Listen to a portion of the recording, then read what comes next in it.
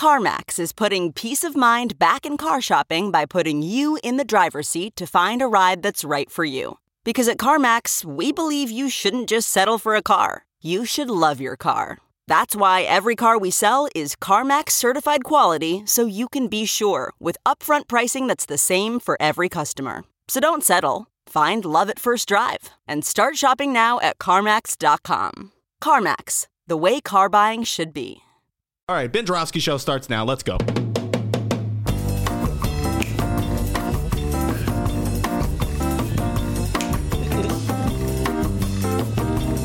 Yes, it is Thursday, March 21st, and live from the Chicago Reader's Sun-Times studio on Racine Avenue, this is the Ben Joravsky Show.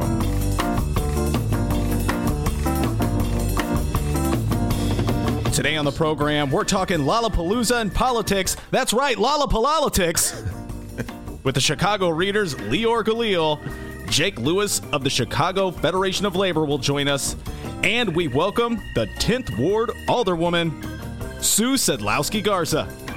And now your host, Chicago Reader columnist, Ben Joravsky. Yeah, hello, everybody. Ben Joravsky here. We're calling this Split State Thursday. And here's why. So for the last few weeks, we've been utterly obsessed with the Chicago political showdown, a.k.a. Tony Preckwinkle versus Lori Lightfoot, 12-round heavyweight bout. Oh, yeah, man. Yeah, we're talking about that mayoral race. So it's so overwhelming, we've almost forgotten that the rest of the state exists. We're talking about the state of Illinois, you know, that state, the one we live in, the one we were utterly obsessively talking about 6 months ago, D, when it was Pritzker versus Rauner in the 12-round heavyweight showdown. Oh, those radio days. Ah, yes, radio days.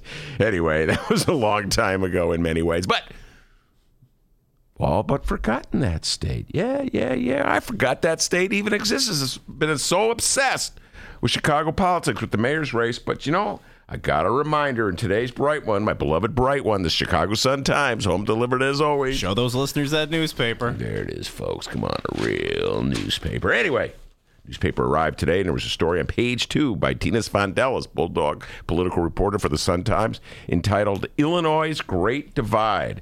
Talks about a poll by the Paul Simon Institute that shows, are you ready for this?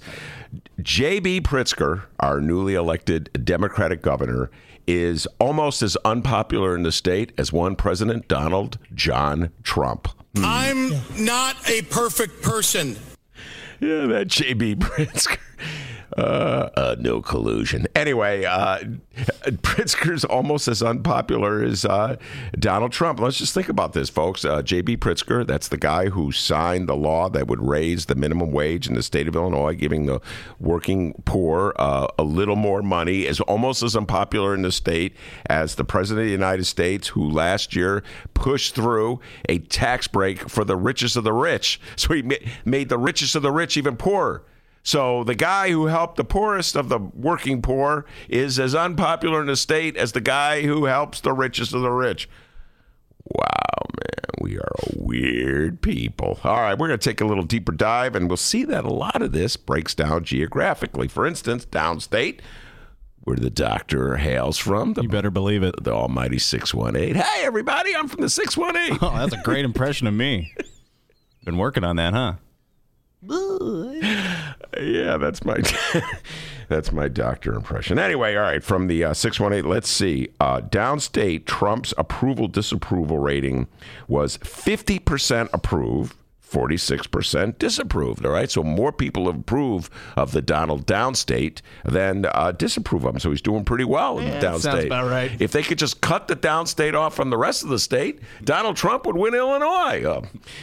What was that dude who said we should divide the state into three? Robert Marshall. Yeah, we had him on the show, remember? All right, so now, okay, I'm glad you came here for the meeting, everybody. All right, I got this plan. Thanks for coming, everybody. What we're going to do here is we're going to take Illinois and divide it into three. Wait, where's everybody going? Where are you going?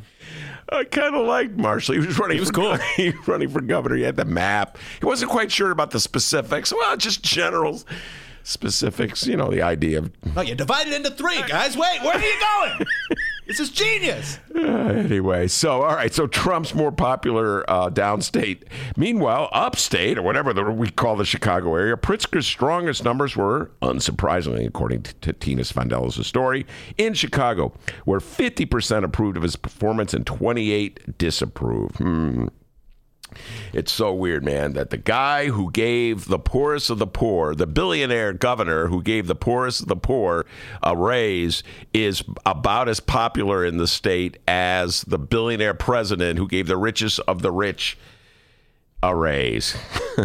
And these are the same people in the state of Illinois, downstate and upstate, who over the last few years on non-binding referendums have approved the idea of raising the minimum wage and slapping a tax on the wealthy so he can fund government programs. Okay, so Pritzker's got a plan I can't even talk. Pritzker has a plan like that right now that would raise taxes on the wealthiest of the wealthy, and he's still unpopular throughout the state of. He's giving people what they want, and they still don't like him. I'm not a perfect person. Yeah, man, that could be the voters of Illinois talking. All right. Now, by the way, I just got to say this. It's only been, 2 months since Pritzker's been in office? 2 months? He's been in office for 2 months? Already, according to this poll, 70% of Republicans don't like the job he's doing. So, folks, whatever happened to the idea of a honeymoon? Like you give a guy a chance? I mean, that's over. Yeah, that's over. I gave Mayor Rahm a longer honeymoon than most of the Republican voters in the state of Illinois have given Pritzker. I gave Mayor Rahm, hold on, D, I'm going to do it. Before I criticized him, 2011, he was sworn in May. So made it June. I gave him a 3 months honeymoon. Oh, wow. Did you go to the Daniel Biss Mathematic Academy? I had to do that. Wait, hold on. 1, 2, 3. Yes, I want to tell you something, D. I went to Emerson High School, and I studied algebra there, okay? I know my mathematics, all right? I also took geometry while we're at this subject. Anyway, face it, folks, we live in a separate world. We live in a divided world. The one side is Trump. The other side is Democrat, and you just are not going to bring those two sides together after, after all 2 years of Donald Trump? Like yesterday, for instance, I had on the show Alderman Nick Sposato from the 38th Ward, who is a Democrat, but he is a Democrat who actually voted for Donald John Trump, and he was explaining himself on the show yesterday. Man, you should have heard the howls of protest from my lefty for, why are you putting Sposato on? Why are you letting a Trump voter on? Like we're just supposed to pretend they don't exist. Look, Dems, you want to beat Donald Trump? Well, how are you going to beat Donald Trump if you don't even listen to some folks from the other side of the political spectrum? We got a great show today, everybody. Leor Galil, yes, indeed. Leor Galil from The Reader. We're going to be talking about Lollapalooza and politics. All right, Lollapalooza and politics. Lollapalooza's schedule just came out just came out yesterday. So he's going to be breaking down all the bands. And you know every single band playing, correct? Actually, I know more than I realized. Just a great number of them I do not know. That is correct. Miles, the editor, is here to help me through this. I remember last year you were just raving about the Arctic Monkeys. That is such that is so not true, everybody. Did I even know who the Arctic Monkeys were? Yeah, of course. You're being coy again. All right, I do have the Arctic Monkey tattoo. Yeah, I have to admit that. Anyway, Leor, we'll be breaking. We'll also be talking about what's going on in the 40th Ward, where Andre Vasquez is running for alderman. Everything's political, folks. Andre Vasquez, a rapper back in the day, is now running for alderman against Patrick O'Connor, who is one of Mayor Rahm's closest allies. And O'Connor is hammering Vasquez with flyers that repeat lyrics from his controversial rapping days. So we'll get Leor's thoughts on that. Rappers running for alderman. Sue Sadlowski Garza, one of my favorite politicians in the whole world, the pride and joy of the 10th Ward, will be in here from the southeast side. See what she has to say about the political wheelings and dealings going on in our state. And Jake Lewis, the man, the myth, the legend from the Chicago Federation of Labor. He's always ready to talk politics. So we have a lot of political discussion ahead of us, mixed in with a little music and rap. Yo. But before we do any of that... He's hip, guys. He's hip.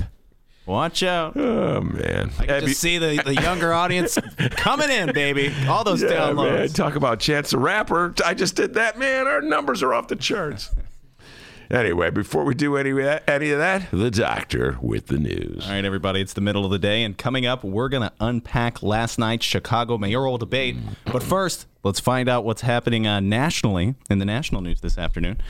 Yeah, Donald Trump pulled a 180 on us this morning, people, as Robert Mueller's Russian collusion investigation draws to a close, and after a CNN poll showing that 87% of the public agree, President Trump is now saying that the details in Mueller's Russian investigation should be made to the public. I don't mind. I mean, frankly, I told the House, if you want, let them see it. Again, I say, a deputy, because of the fact that the Attorney General didn't have the courage to do it himself, a deputy that's appointed appoints another man to write a report. I just won an election with 63 million votes or so, 63 million. I had 206 to 223 in the Electoral College, 306 to 223. And I'm saying to myself, wait a minute, I just won one of the greatest elections of all time in the history of this country, and even you will admit that. And now I have somebody writing a report that never got a vote? The White House cleaning staff, always vacuuming. All right, you know that Donald Trump, we love this bit. He loves to meet the press as he's standing. What is it, an airplane or a helicopter? Air Force One. Yeah, it's Air Force One. So they got the engines going up, so nobody can really get a question in. So all you have is Donald Trump bellowing out whatever his message of the day is. Can't hear the question, sorry. Oh, my God. He's a funny guy, that Donald Trump. The Attorney General, of course, he's alluding to is Jeff Sessions, who had to recuse himself on the investigation of potential collusion by the Russians with the Trump campaign into the stealing of emails from the Democratic computer. Let's not forget that there was a crime committed. They snuck into those computers and took their emails, folks. How would you feel if someone did that to you? So he had to recuse himself from that one. Trump's outraged that he would do that. Well, he's just supposed to bury the evidence, and I guess that's what Trump wants him to do. So here we are. The Mueller report's about to come out, and as we see Tina Svandelis' story about Illinois' Great Divide, I don't know, D, if you'll ever persuade the heart and soul of the Republican Party that Donald Trump has done anything wrong. They're sticking with their man through thick and thin, but there's all the Democrats who are lined against him, and the almighty swing voters, the independent mind. There's some swing voters down there in Alton, aren't there, D? Yeah, they're down there. The 618. Absolutely. Our good friend Bob Dibert always told us, don't overlook downstate voters, all right? Don't overlook them. And they're we got to see the truth, folks. You want to bury your head in the sand? Or do you want to know the truth? I'm always into knowing what the truth is. So I welcome the Mueller report, and I welcome Donald Trump welcoming the Mueller report. Oh, wait, what's that, Donald Trump? No collusion. Oh, okay. I knew you were going to say that. Oh, yeah, no I knew you were going to say that. Well, it must be true if Donald says it. So, yeah, that's going on. Oh, and he's still trash talking on his employee Kellyanne Conway's husband, George Conway. Oh, yeah. By the way, fantastic name for a country singer, by the way, George Conway. But you got to know when to hold him. When to hold him. Sorry. He recently called Kellyanne Conway's husband a whack job. And surprise, surprise, he went AWOL on him via Twitter, calling him a loser and a husband from hell. Now I do have Donald Trump's Twitter feed open on my browser. Just hang tight with me, audience here. Just let me switch over here, and we will read the tweet from our president. Hold tight. Hold on. It's our president of the United States, folks. Yeah, the man you elected president of the United States of America. Okay, we're on Donald Trump's Twitter page. All right, here we go, everybody. This is the tweet from Donald Trump. Oh, boy. All right. George Conway, often referred to as Mr. Kellyanne Conway, by those who know him, is very, all caps, very jealous of his wife's success and angry that I, with her help, didn't give him the job he's so desperately wanted. I barely know him, but just take a look. A stone-cold loser. All caps loser. and husband from hell. Oh, my God. Husband. Imagine you're Kellyanne Conway. You got to come to work every day.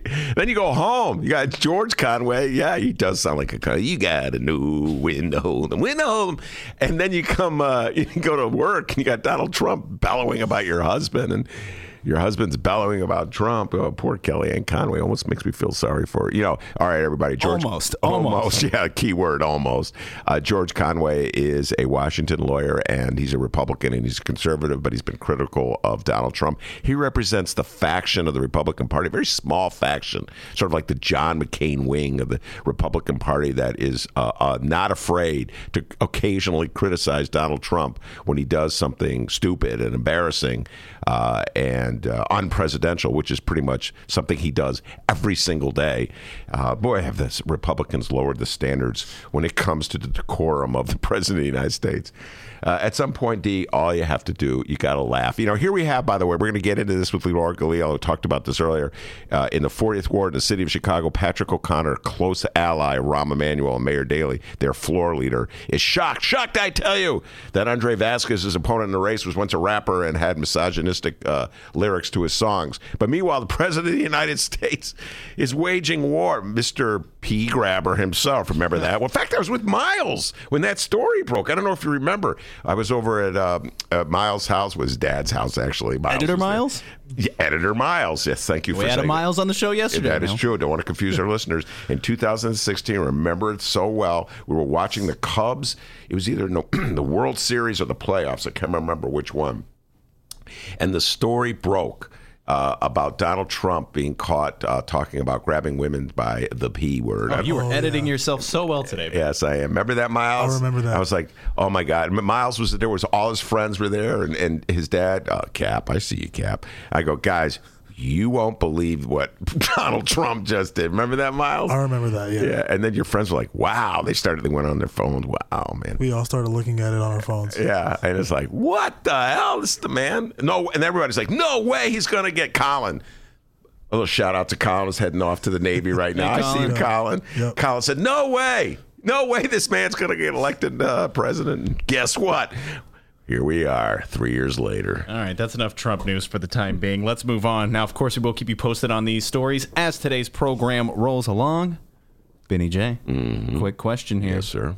I have a feeling you know what it is. Oh, but no, I'm stunned. I don't know what it is. I'm really on pins and needles. You ready to find out what's going on in Chicago and or Illinois this afternoon? I was born ready. I love that answer. Fantastic answer, because coming up after the break, people, we are going to find out what happened in this mayoral debate, and we're going to find out what else is news. All right, I can't wait. It's time of day where the doctor pulls that little trick out of his little sleeve. We'll see what it is when we return. Take it away, Nick Offerman. Hi, this is Nick Offerman. I'm taking my show on the road and subjugating an audience to my humor. All rise, American humorist Nick Offerman is coming September 15th on stage at the Chicago Theater. It's an evening of deliberative talking and light dance that will compel you to chuckle while enjoining you to brandish a better side of humanity than the one to which we have grown accustomed. Reserved seats are on sale noon Friday, March 22nd at the box office or at Ticketmaster.com. Don't miss Nick Offerman live. Hey, welcome back to the Ben Joravsky Show, live from the Chicago Sun-Times. Yes, indeed. We are live. We're about to do the local news. Leor Galil has entered the studio. I always love it when my guests come early, man. So Leor Galil is here. He's getting ready he's going to warm up, get ready to talk Lollapalooza, Andre Vasquez, 40th Ward, rappers running for office, all that good stuff. And but first, the doctor with the news. Absolutely. We're about to find out what's going on locally. It's time for What Else is News, and the magic number is 12. Holy cow, where does the time go here? Wow, man. 12 days, less than 2 weeks away from our 2019 Chicago runoff elections. And, yesterday we purposely looked away from the mayoral mud fight happening at the moment. A mud fight between the Cook County Board President Tony Preckwinkle and former prosecutor / Chicago Police Board President Lori Lightfoot. But Ben, I hope you enjoyed that mini mayoral vacay we had there, because we're back at it, buddy. Time to get back in the mud. I know. I remember I said, I'm going to talk about the state. Boom, we're right back in mayor's race. That's right. We got to talk about last night's Chicago mayoral debate here. It was actually pretty formal and a little boring, but we do have the highlights. Right. We'll play those for you in moments. But first, Well, Benny J saw this one coming a mile away. Chicago native hip-hop artist Chance the Rapper just made his mayoral endorsement. And, hey, here's a change. It's not a Lori Lightfoot endorsement for once. I've been seeing a lot of those lately. Yeah. No. Chance the Rapper is, in fact, backing Tony Preckwinkle in the 2019 Chicago mayoral runoff election. Yeah, I'm not surprised. I predicted that a couple days ago, Leor. We'll see what Leor has to say about this. Of course, Chance the Rapper's father is a longtime aide to various politicians in the city, Rahm Emanuel, Barack Obama, and he had already endorsed, the father did, Tony Preckwinkle. So there was a split in the family in the first round where Chance was with Amara Enya, who was on our show last week. Just going to give a shout out. Folks can download that show. And his father had endorsed Tony. So, yeah, you got to figure that was going to happen. Anything else you'd like to add about the Chance the Rapper, Tony Preckwinkle endorsement? No, because we're going to be talking about it with Leor. Excellent. That's a tease, guys, coming up. Stick around, all right? Leor's going to be talking about that with us. All right, now let's unpack this debate here. The debate was aired on ABC 7 Chicago. Shout out to them for the audio we're going to play. And while the ABC 7 crew did a decent job, it did not go unnoticed by this poorly uneducated downstater. When it comes to moderating a debate, ABC 7 has nothing on Carol Maureen of NBC 5 Chicago. Just saying. Oh, no, Carol Maureen is... Ladies, separate. She's awesome when it comes to these debates. But let's run through the debate here now. Last night's debate began pretty much how all of these Preckwinkle and Lightfoot debates start out, with tons of talk about change. Yeah, that's right. They talk about it a lot. Well, I actually think it's change versus the status quo. Well, you know, my whole career has been about change. We have an opportunity to break from that past and bring real, meaningful change. And change is action and results, not simply words. It's not just the desire for change. Change is difficult. Change. A lot of change, man. They should have had the song, should have been Changes, one of Leor Galil's favorite songs from the 70s by David Bowie. You know that song, don't you, D? Oh, yeah, I know that song. Yeah. Changes. Anyway. No singing. Oh, sorry. We got the listeners. We got to keep them. You're singing. We'll not have us keep them. I'm going to ask Leor if he likes Changes by David Bowie. All right. Later in the show. That's more teasing. So tons of change talk, all right? But we're just going to get right to the issues here. I have audio from both candidates on quite a few issues. First up, it's one we discussed a couple of weeks back, Chicago's business community. All right. Okay, what about them? Let's hear what the candidates have to say about Chicago's business community. We will start off with Tony Preckwinkle. Erica Maldonado. What are you going to do to continue the stream of companies and businesses in downtown Chicago that brings a so important revenue to the city, but also what are you going to do to guarantee that a good part of that money is invested to improve the quality of life of residents that live in neighborhoods that most needed it in the south side and the west side of Chicago? You know, Chicago is a great city, and downtown is an economic engine, not just for our city, but for our region and for our state. And so we clearly need to focus on downtown development. But we have to balance that development with concern about our neighborhoods. We cannot have a world-class city. We cannot have strong neighborhoods without strong schools, without people feeling safe in their homes, and without investing in our communities. So we really have to take on the challenge of balancing downtown development and neighborhood development. And this is the work I've done in my life, frankly, trying to build up communities and working with community residents and in school personnel to improve our quality of our public schools, working with the development community, the housing authority, and community residents to build up our neighborhoods, revitalize our neighborhoods, and working with police commanders and local officers and community residents to improve public safety in our neighborhoods. This is difficult work. It's work that I've done my entire life. Thank you, President. And here's Lori Lightfoot. So the premise of your question is an either or choice. It's not. It has to be both. We have to continue the growth in our downtown area because the downtown is really the economic engine, not only of Chicago, but in the entire region and the state. We set records for tourism. We need to keep that record flowing, but we also need to be mindful of the fact that we cannot continue to have our neighborhoods that are starving. We need to build up small business activity in our neighborhoods. We obviously need to make sure that we are addressing the violence that is raging out of control. We need to deal with the fact that we have too many people who don't have hope, don't have jobs, and don't have a connectivity to the legitimate economy. We cannot continue to tolerate the fact that in many of our neighborhoods, the illegal drug trade is the largest employer. So we have specific plans to address that, but it begins with focusing in the neighborhoods in particular on small business growth. Thank you, Ms. Lightfoot. President Preckwinkle, you have the rebuttal. You know, I think it's important that if we're going to stem the loss of population in our city, that we make it clear to our residents that we're fighting for them. And I've been a proponent of a $15 an hour minimum wage, and I'm the only candidate in this race that has a plan to implement it by 2021. I've been a big proponent of supporting our small and medium-sized businesses in our neighborhoods through both a microloan process and outright grants so that people can start and sustain and build their businesses. You know, we have to support our small and medium-sized businesses in our neighborhoods if we're going to have strong communities. All right, thank you, President Preckwinkle. All right. Well, listen, as much as I appreciate the sentiments expressed by Tony Preckwinkle and Lori Lightfoot about the need for balanced economic development in the city of Chicago, I have to tell you, folks, the policies of the last 25 years, and you know I'm going to say this because I write about it all the time in The Reader and I talk about it all the time in this show, the policies of the last 25 years have been unbalanced development in the city of Chicago. The whole economic development program that the city of Chicago has, the TIF program, is designed to fuel gentrification, build property values in the city, spread out the kind of development we've had from the Loop into the next ring of neighborhoods so that it becomes more and more expensive to live in the city of Chicago. This has been the planning strategy of both Mayor Richard M. Daley and Mayor Rahm Emanuel, and I have to say, neither one of these candidates, Tony Preckwinkle or Lori Lightfoot, at any point over the last 20 years really had much to say about it in opposition. Just telling it like it is, everybody. And this program is very much alive. This unbalanced development is very much alive. Leor Galil, my next guest, knows just what I'm going to say. He can read my mind. Lincoln Yards, $1.3 billion, taking property taxes to fuel the development of a gentrifying North Side neighborhood. Even while we need the money to do things like just saw in the front page of the Chicago Tribune today, spate of suicides by city cops raise alarm. We're spending money redeveloping a North Side neighborhood. We don't have money to have therapists to help our police officers.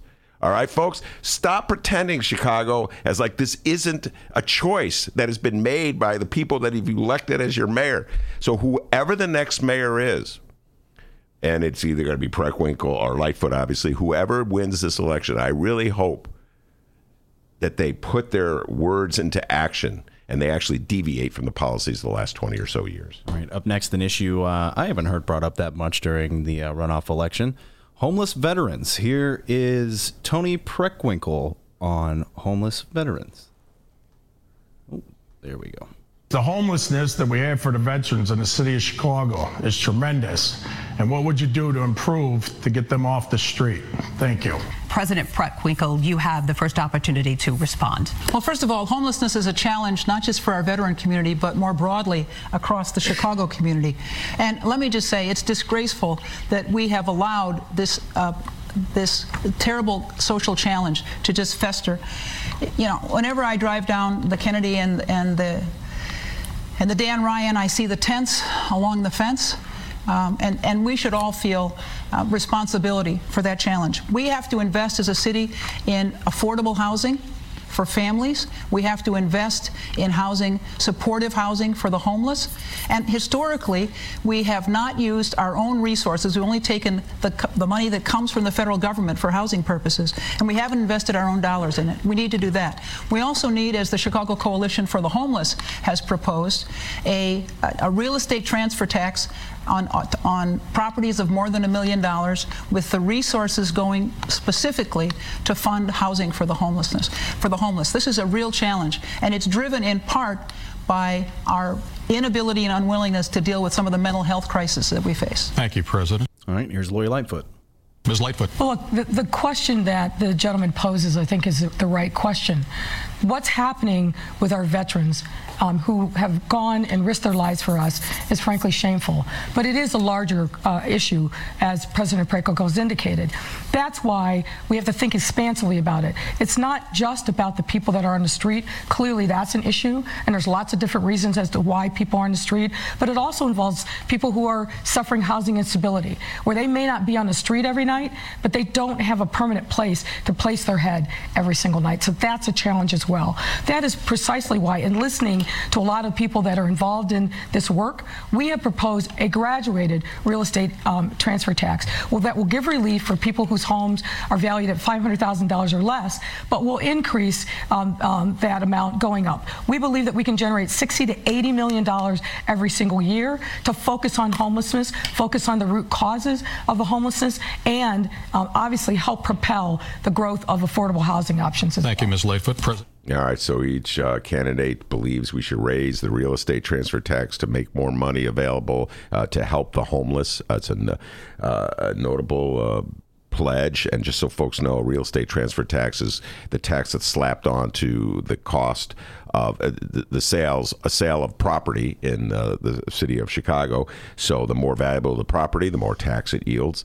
And property values are going up in the city. And so particularly in the Loop area, where buildings, my goodness, somehow buildings I don't know if they double in value in 10 years, but they go up tremendously. So it's good to see that they're eye to eye on that one. Let's see if they actually implement it once they're in office. And finally, I'll play maybe the most interesting part of the debate last night, and I'll hand it to ABC 7 for this idea. They had the candidates ask each other a question. It was very interesting.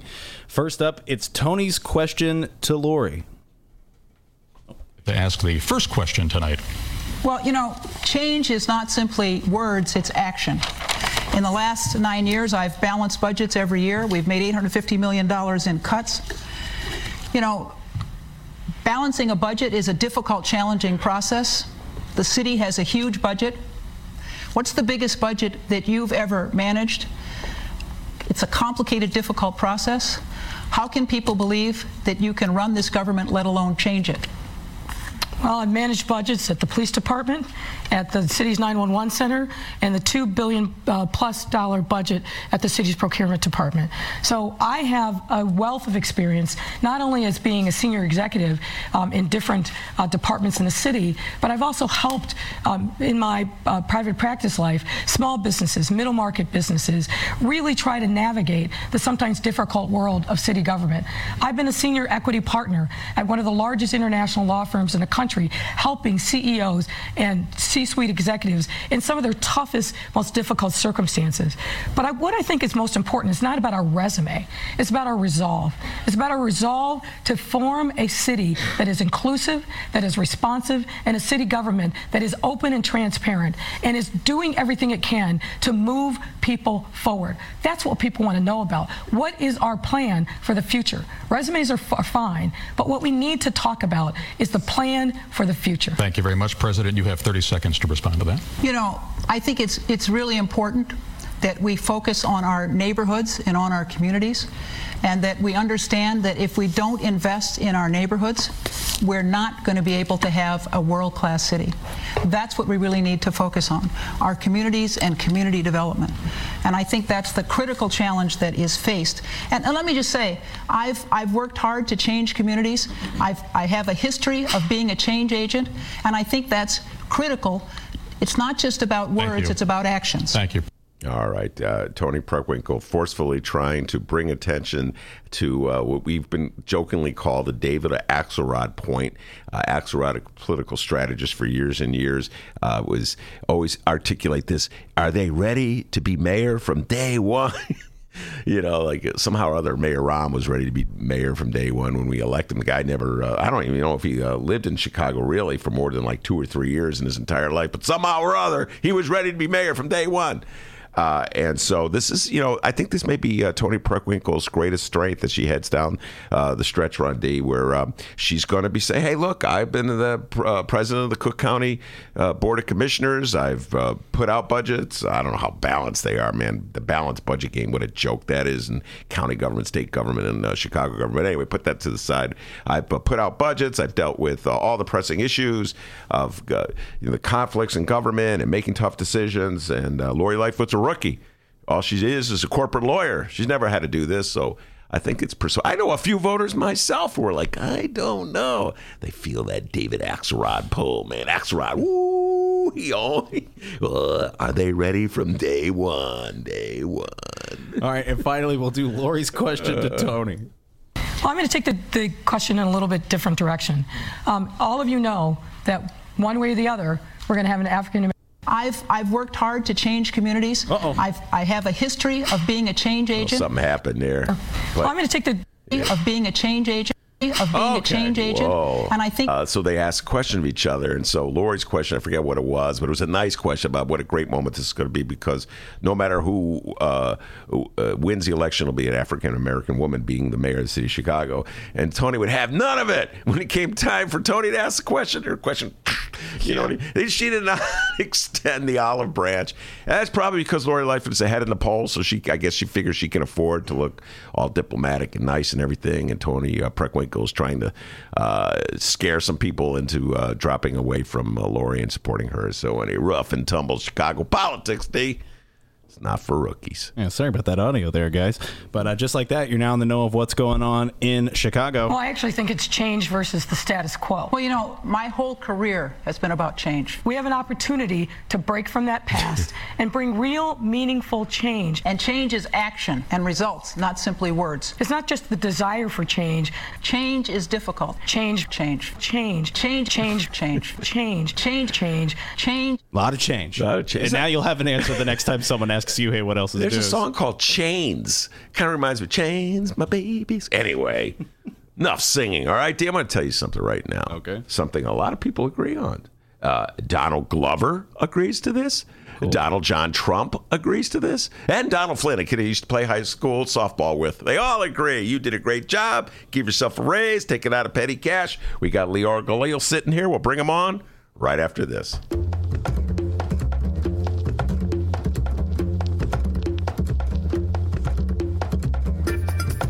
Hey there, producer Dennis here.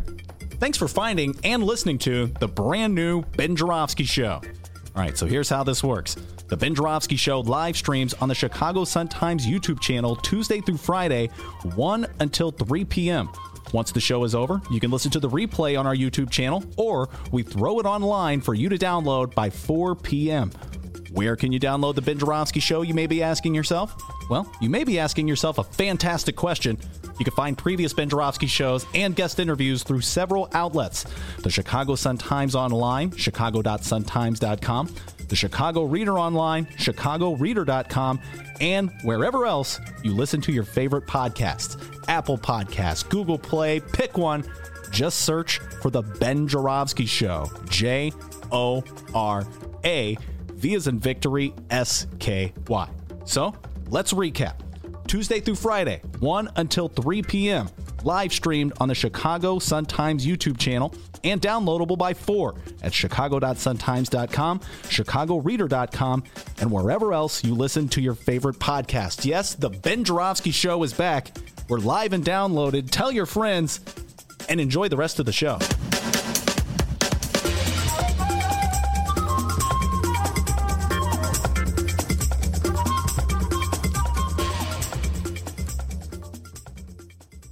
Welcome back to the Ben Joravsky Show.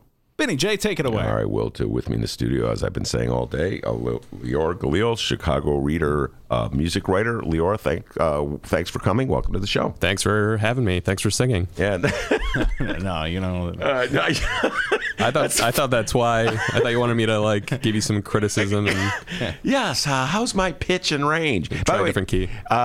I know you're another generation far younger than me, and so you're obviously more into music of the 21st century, maybe late 20th century. But are you familiar with the song "Changes" that I was brilliantly singing, the David Bowie song? I only listened to the pre-war blues on 78, so I really don't know anything that we're talking about today. I'm familiar with Changes. Okay, yeah, it's a good song. Yeah, it's a good song. I like Changes, like David Bowie. I wish David Bowie were showing up to Lollapalooza, but of course, David passed a couple years ago. All right, the Lollapalooza lineup was announced yesterday, and immediately I said, I got to have Leor on to talk about it.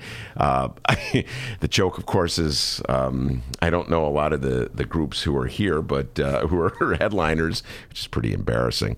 But why don't you talk about, Leor, some of the highlights or lowlights of this year's Lolla Festival, which will be here in August in the city of Chicago? I don't know that they're either highlights or lowlights. It's Lollapalooza just seems to be this homogenous large thing that if you look at the lineups for major festivals throughout the U.S., it's more or less the same. Like Ariana Grande is also headlining Coachella, which is much more of an interesting festival to me. But, that's pretty big that Ariana's here. She's the first, female pop star to be a headliner at Lollapalooza since Lady Gaga in 2010, which is kind of insane. What does that say about Lollapalooza? They're pretty behind in so many ways. Like and this lineup is still pretty behind. The fact that the Strokes, who also played in 2010, are headliners, and there's nothing interesting or new about that.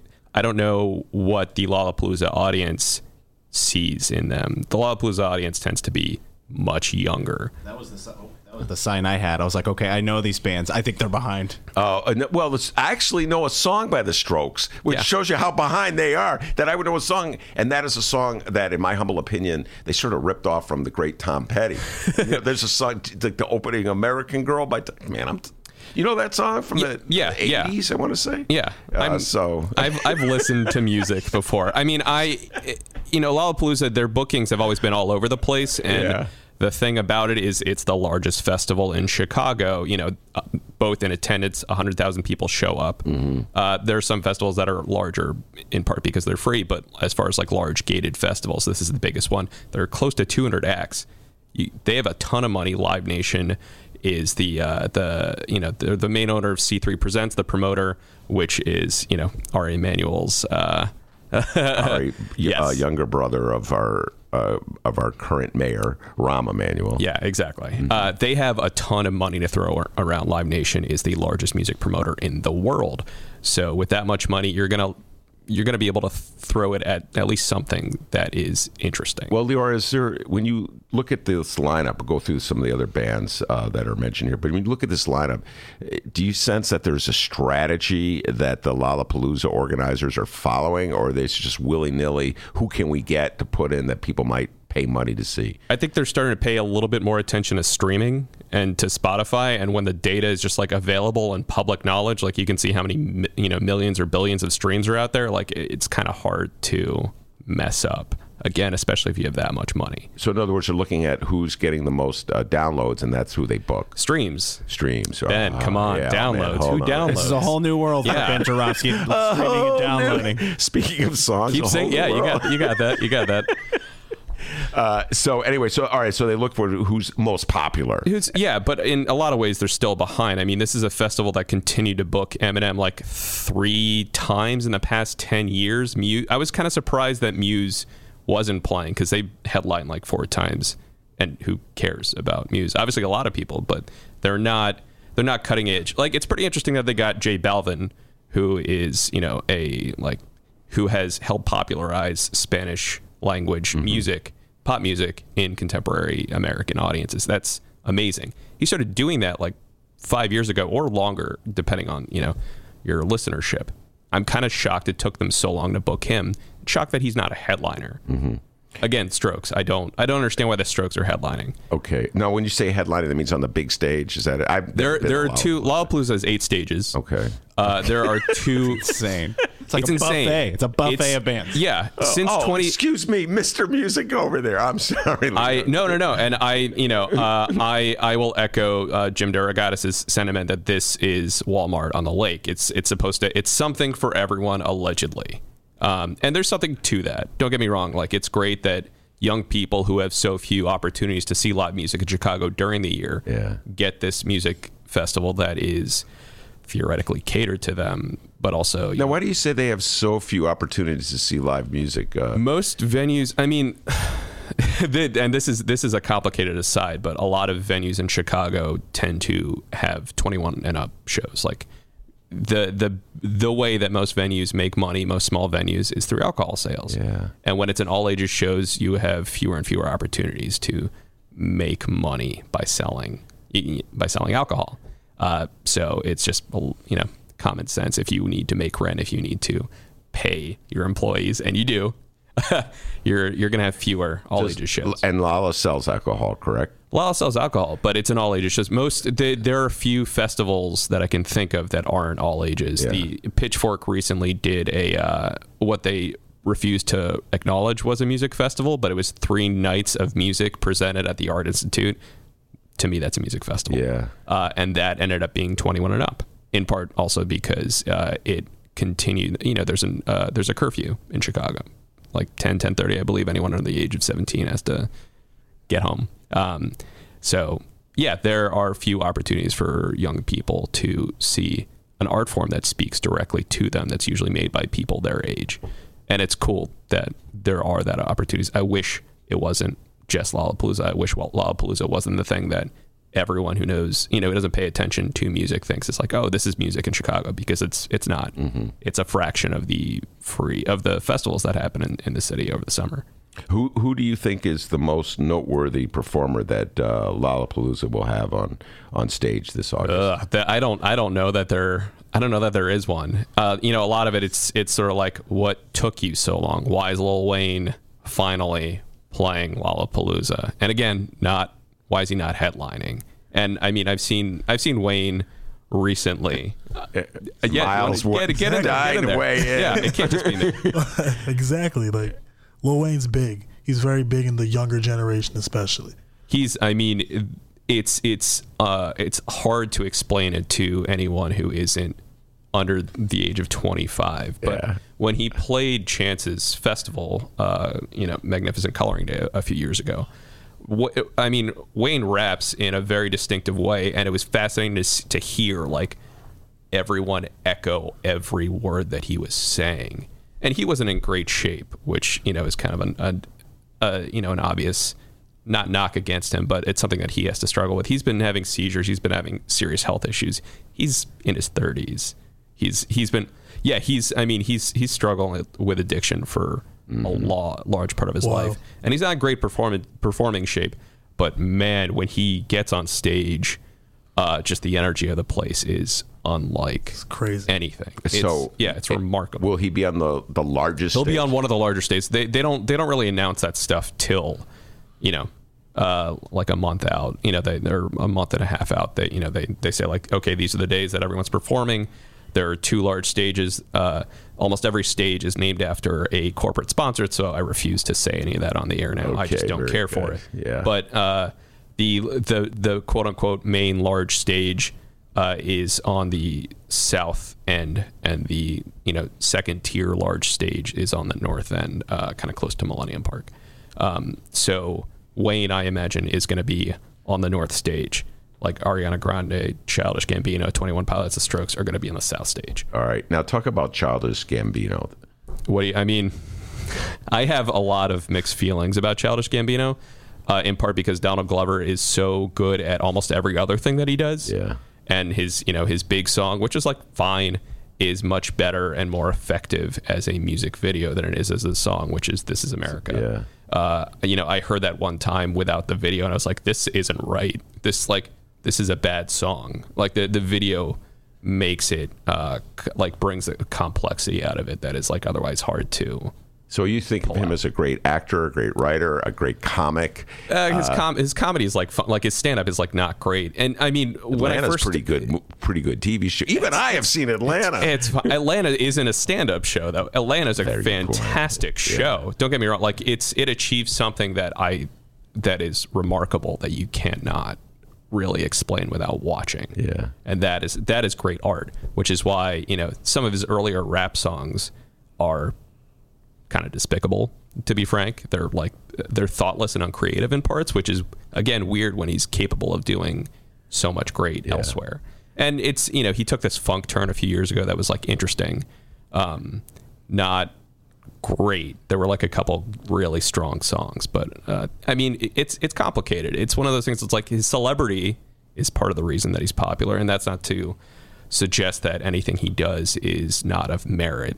And that song, again, This Is America, kind of achieves something that like is rare, and that's noteworthy. And he should be headlining. I just don't think he's that great. Leor, I have to ask you, listen to the honesty with which you give your assessment of Childish Gambino, and I really am incapable of joining this conversation because the only thing I know about him as quote-unquote music is This Is America, which I watched as a video, although I love Atlanta, which has really nothing to do with its music.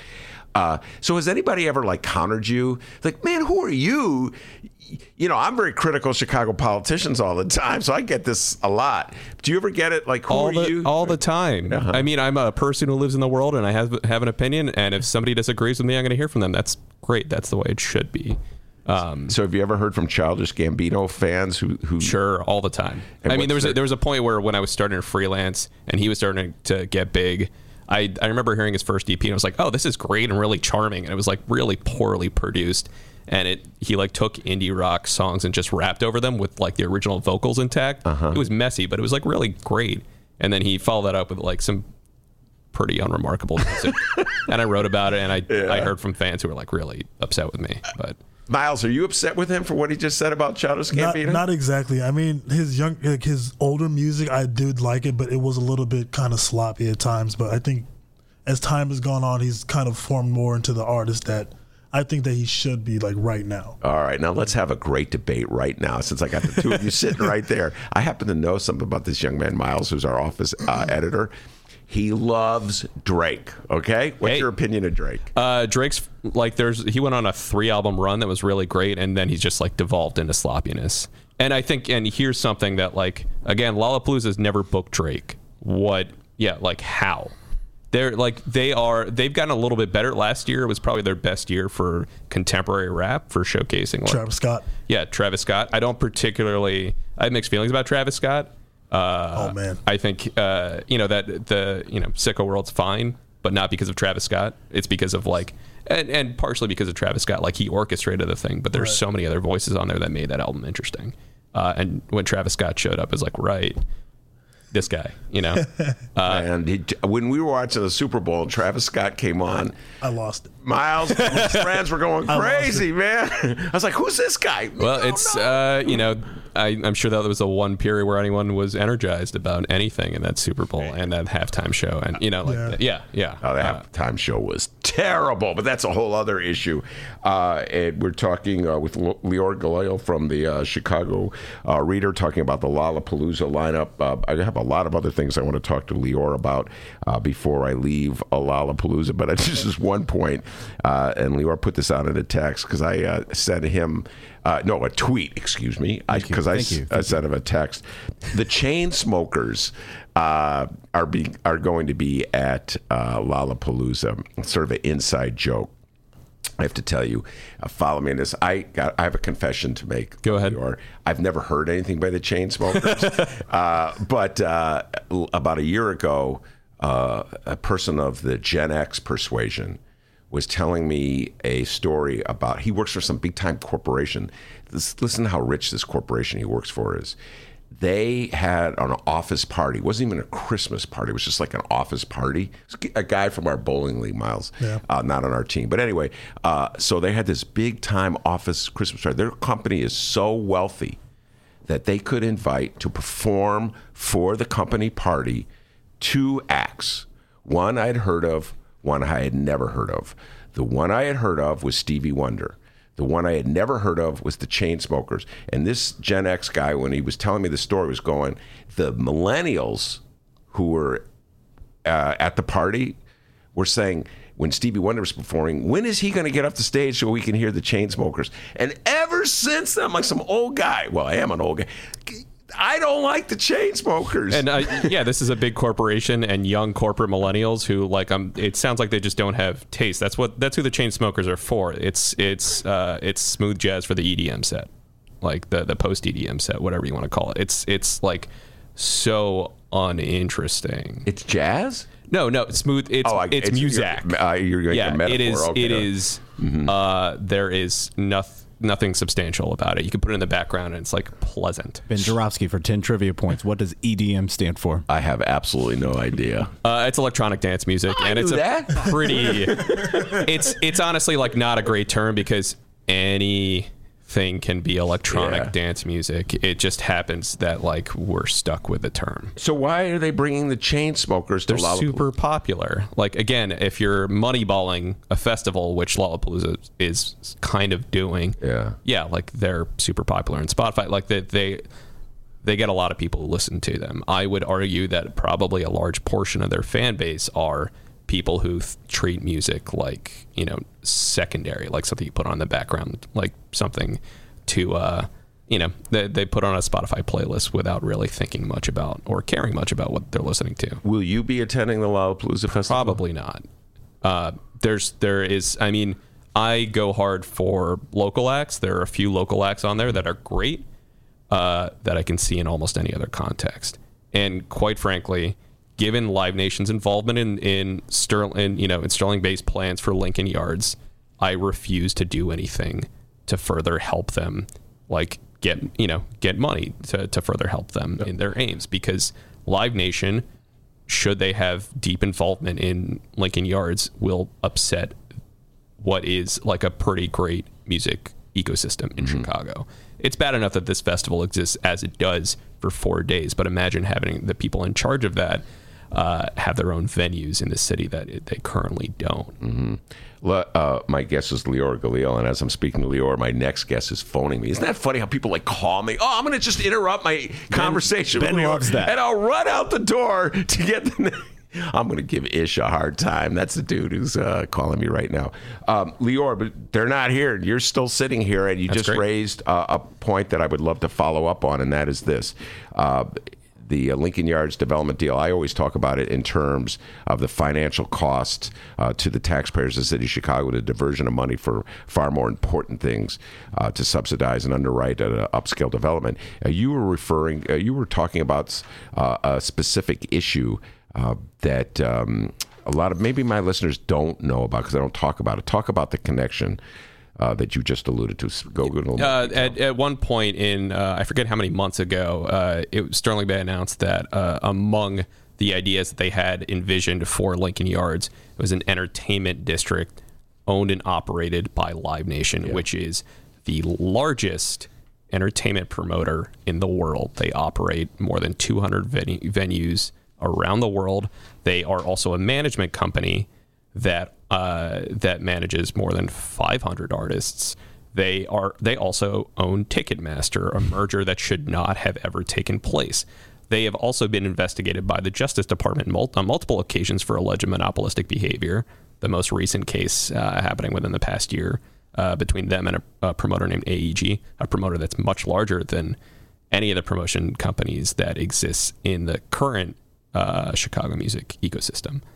And should that entertainment complex happen, up to 5 venues of various sizes, that would completely disrupt. That would be Live Nation's into a city in which they have at one point declared their intention to crush Jam, which is the largest independent promoter in the city of Chicago. Chicago has managed to be like a great place for independent music promoters, which is wonderful. They give opportunities for young up and coming artists to perform in front of audiences. There's something about having people who are invested in the community, who live in the community, who are able to understand what it means to live in the city and to operate on its behalf. And Live Nation is a business. Granted, all these are businesses, but Live Nation is a business first. And if we were to open the doors to them, that could crush a lot of the venues that are currently operating here. And considering that, again, they help operate the largest music festival in this city. Imagine if you're a touring artist and you get an offer to play a Live Nation venue, and your incentive is, hey, you could play Lollapalooza, and the competition can't offer you that. You know, Leor, and it's listening to you now, I can understand. I've been crusading against handouts for gentrifying neighborhoods for years and years, but I've never had sort of the impact that opposition to Lincoln Yards had when it filled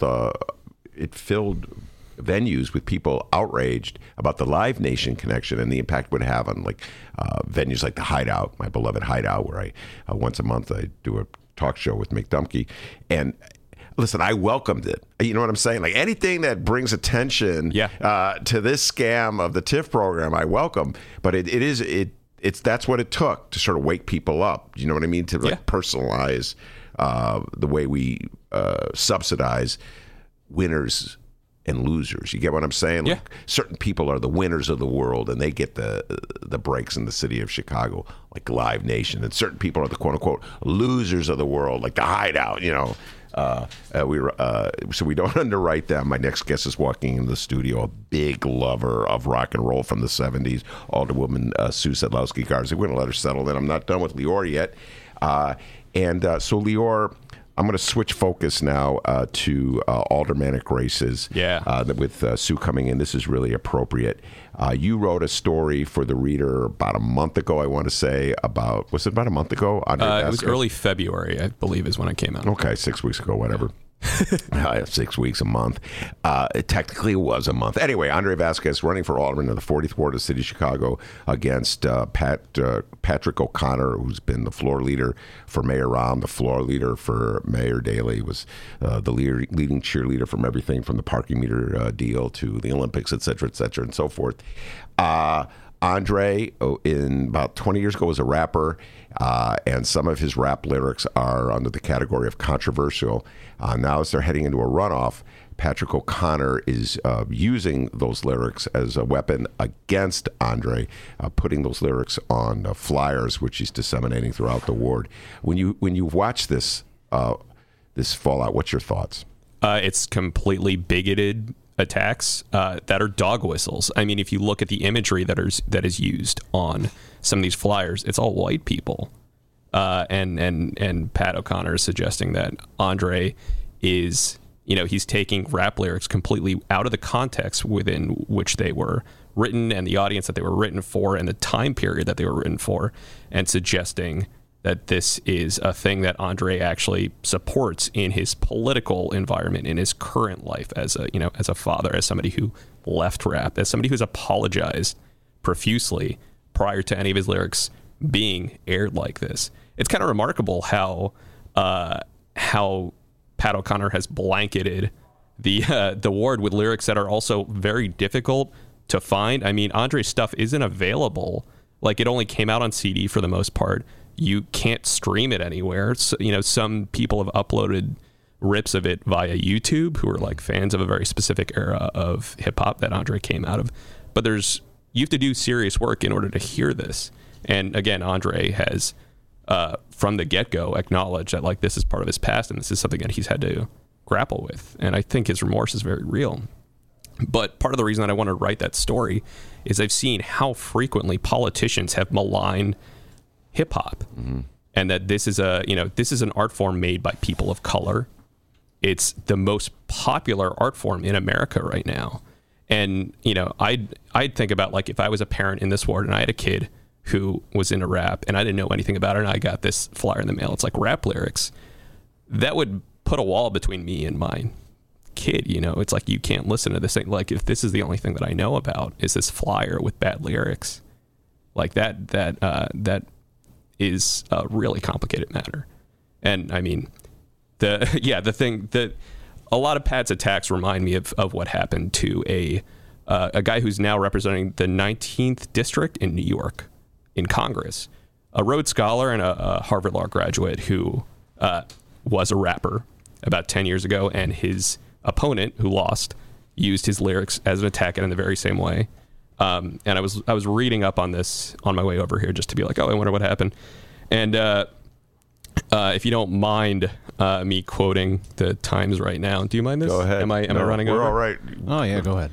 So So this is a quote from the New York Times. Its first ad went further, interspersing images of Mr. Delgado as a candidate with those of him as a rapper known as AD, The Voice, using his decade-old lyrics to suggest that he is misogynistic, racist, and un-American. It's the exact same thing Pat O'Connor's doing now. The New York Times editorial board called out Delgado's opponent for being bigoted. It's the exact same thing Pat O'Connor's doing right now. And by doing this, to a larger degree, he is criminalizing an art form that is practiced by people of color still to this day. And that is evolving too. I mean, people talk about Chance, like this great person that and he does great stuff on behalf of the city of Chicago. That's the world that he came out of. He came out of the world of hip hop. He used some bad language. Donald Glover, again, used bad language. Common used slurs in his early songs and has come forward and been like, yeah, this was not cool. There's something very cynical about suggesting that something that you did 20 years ago, you can't evolve out of. And Pat O'Connor has used language, like derogatory language, to other opponents in like several months ago. It's insane to just like sit on the sidelines and see this happening. You know what I mean? That's Leor Galil. He writes for the Chicago Reader. Thanks so much for coming on. We're going to bring you back. We got Sue Sadlowski Garza on deck. We'll be right back after this.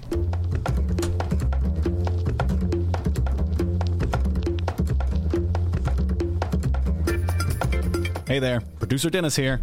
Thanks for finding and listening to the brand new Ben Joravsky Show. All right, so here's how this works. The Ben Joravsky Show live streams on the Chicago Sun-Times YouTube channel Tuesday through Friday, 1 until 3 p.m. Once the show is over, you can listen to the replay on our YouTube channel, or we throw it online for you to download by 4 p.m. Where can you download the Ben Joravsky Show, you may be asking yourself? Well, you may be asking yourself a fantastic question. You can find previous Ben Joravsky shows and guest interviews through several outlets. The Chicago Sun-Times online, chicago.suntimes.com, the Chicago Reader online, chicagoreader.com, and wherever else you listen to your favorite podcasts. Apple Podcasts, Google Play, pick one. Just search for The Ben Joravsky Show. Jora, V as in victory, SKY. So, let's recap. Tuesday through Friday, 1 until 3 p.m. Live streamed on the Chicago Sun-Times YouTube channel and downloadable by 4 at chicago.suntimes.com, chicagoreader.com, and wherever else you listen to your favorite podcast. Yes, the Ben Joravsky Show is back. We're live and downloaded. Tell your friends and enjoy the rest of the show.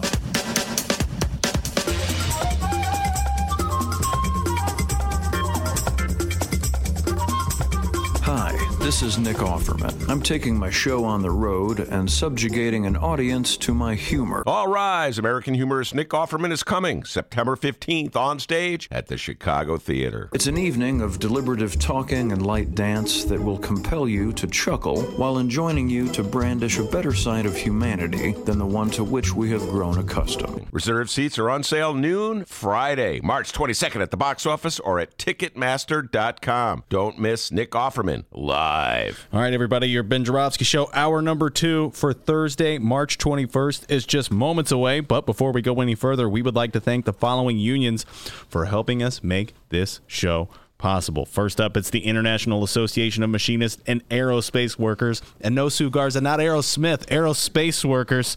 The International Brotherhood of Electrical Workers, Local 9. And the International Union of Operating Engineers, Local 150. Big thank you to those unions. And, of course, today's show is brought to you by our friends at the Chicago Federation of Labor. Hour number 2 of your Ben Joravsky Show starts now.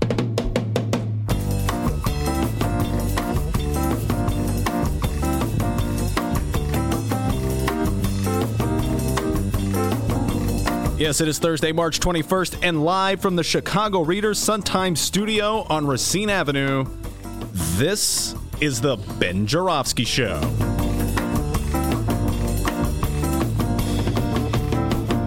In this hour of the program, Jake Lewis of the Chicago Federation of Labor will join us, and we welcome to our brand new studio the rock and roll and alderwoman herself, Sue Sadlowski Garza. And now your host, not rocking and or rolling, Chicago Reader columnist Ben Jarofsky. All right, very good. Sue Sadlowski Garza is in the studio. Sue Sadlowski Garza is in the studio. Everybody knows I love Sue Sadlowski Garza, and we're going to bring her on. Before we do, Dee says we have an update to do. Absolutely, we do have an update. Our second Nick Offerman ticket giveaway is going to take place today. Nick Offerman is going to be at the Chicago Theater Sunday, September 15th. We gave away one pair of Nick Offerman tickets to Aaron. She named 9 famous Nicks. A lot tougher than you think, by the way, listeners, all right? When you start naming 9 famous Nicks, people who are nonfiction, all right? Nick Nolte was on there. Yeah. Nick Young, Nick Cannon. Aaron named 9 famous Nicks. The contest that we're doing today that we're going to wrap up on, it's, I couldn't think of a name for it. I was just calling it Suggestions for Ben, right? Yeah. But shout out to our friend John, a.k.a. JGT. He came up with a fantastic name for this segment. Okay. Yeah. Get this.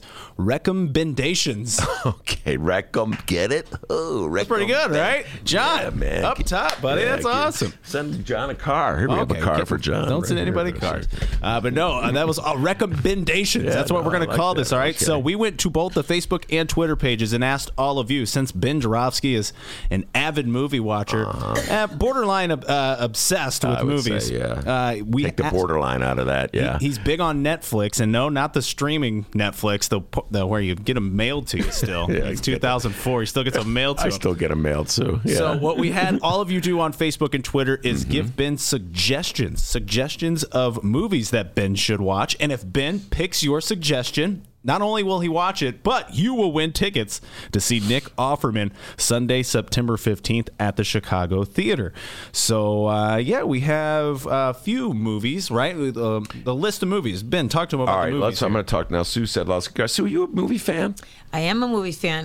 Just happy to be here today in your new digs. Solidarity is appropriate, right? Solidarity forever, brother. Solidarity forever. They like to look at the little poster we have on the wall and everything. Pretty cool.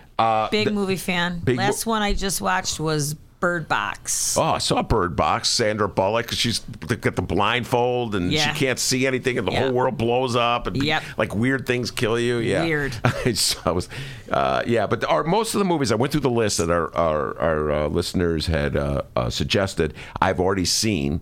Movie fanatic that I am, like Roma. I've seen Lobster. I've seen Thunderbolt and Lightfoot. This is a movie from the 70s. Remember Thunderbolt and Lightfoot?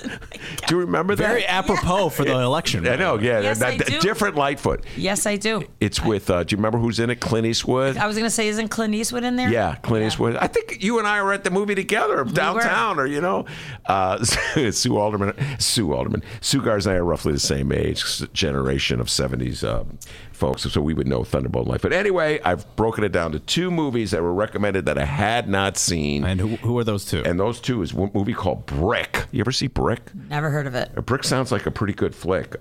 Brick is, wait, I'm going to make sure I get it right. Brick is a Daniel Craig movie. It's a crime flick about a cocaine dealer who wants to go straight.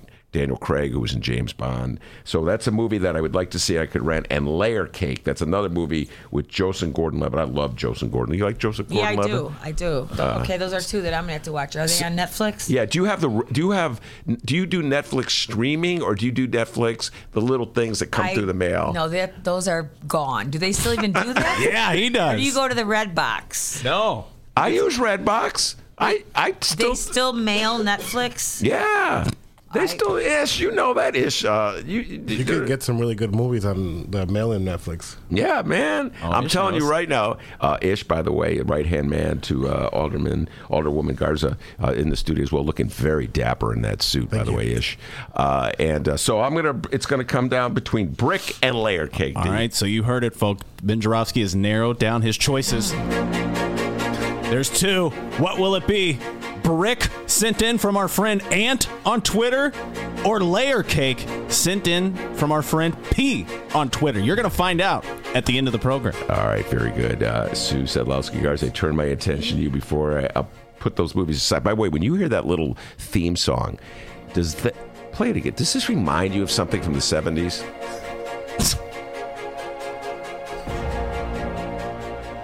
Electric Light Orchestra. Wow, very similar. There's ELO. Actually, it's 60 songs. Have you ever heard the 60 song Conquistador, your stallion stands? I mean, Oh my God, yes. You're not Uriah Heep. It was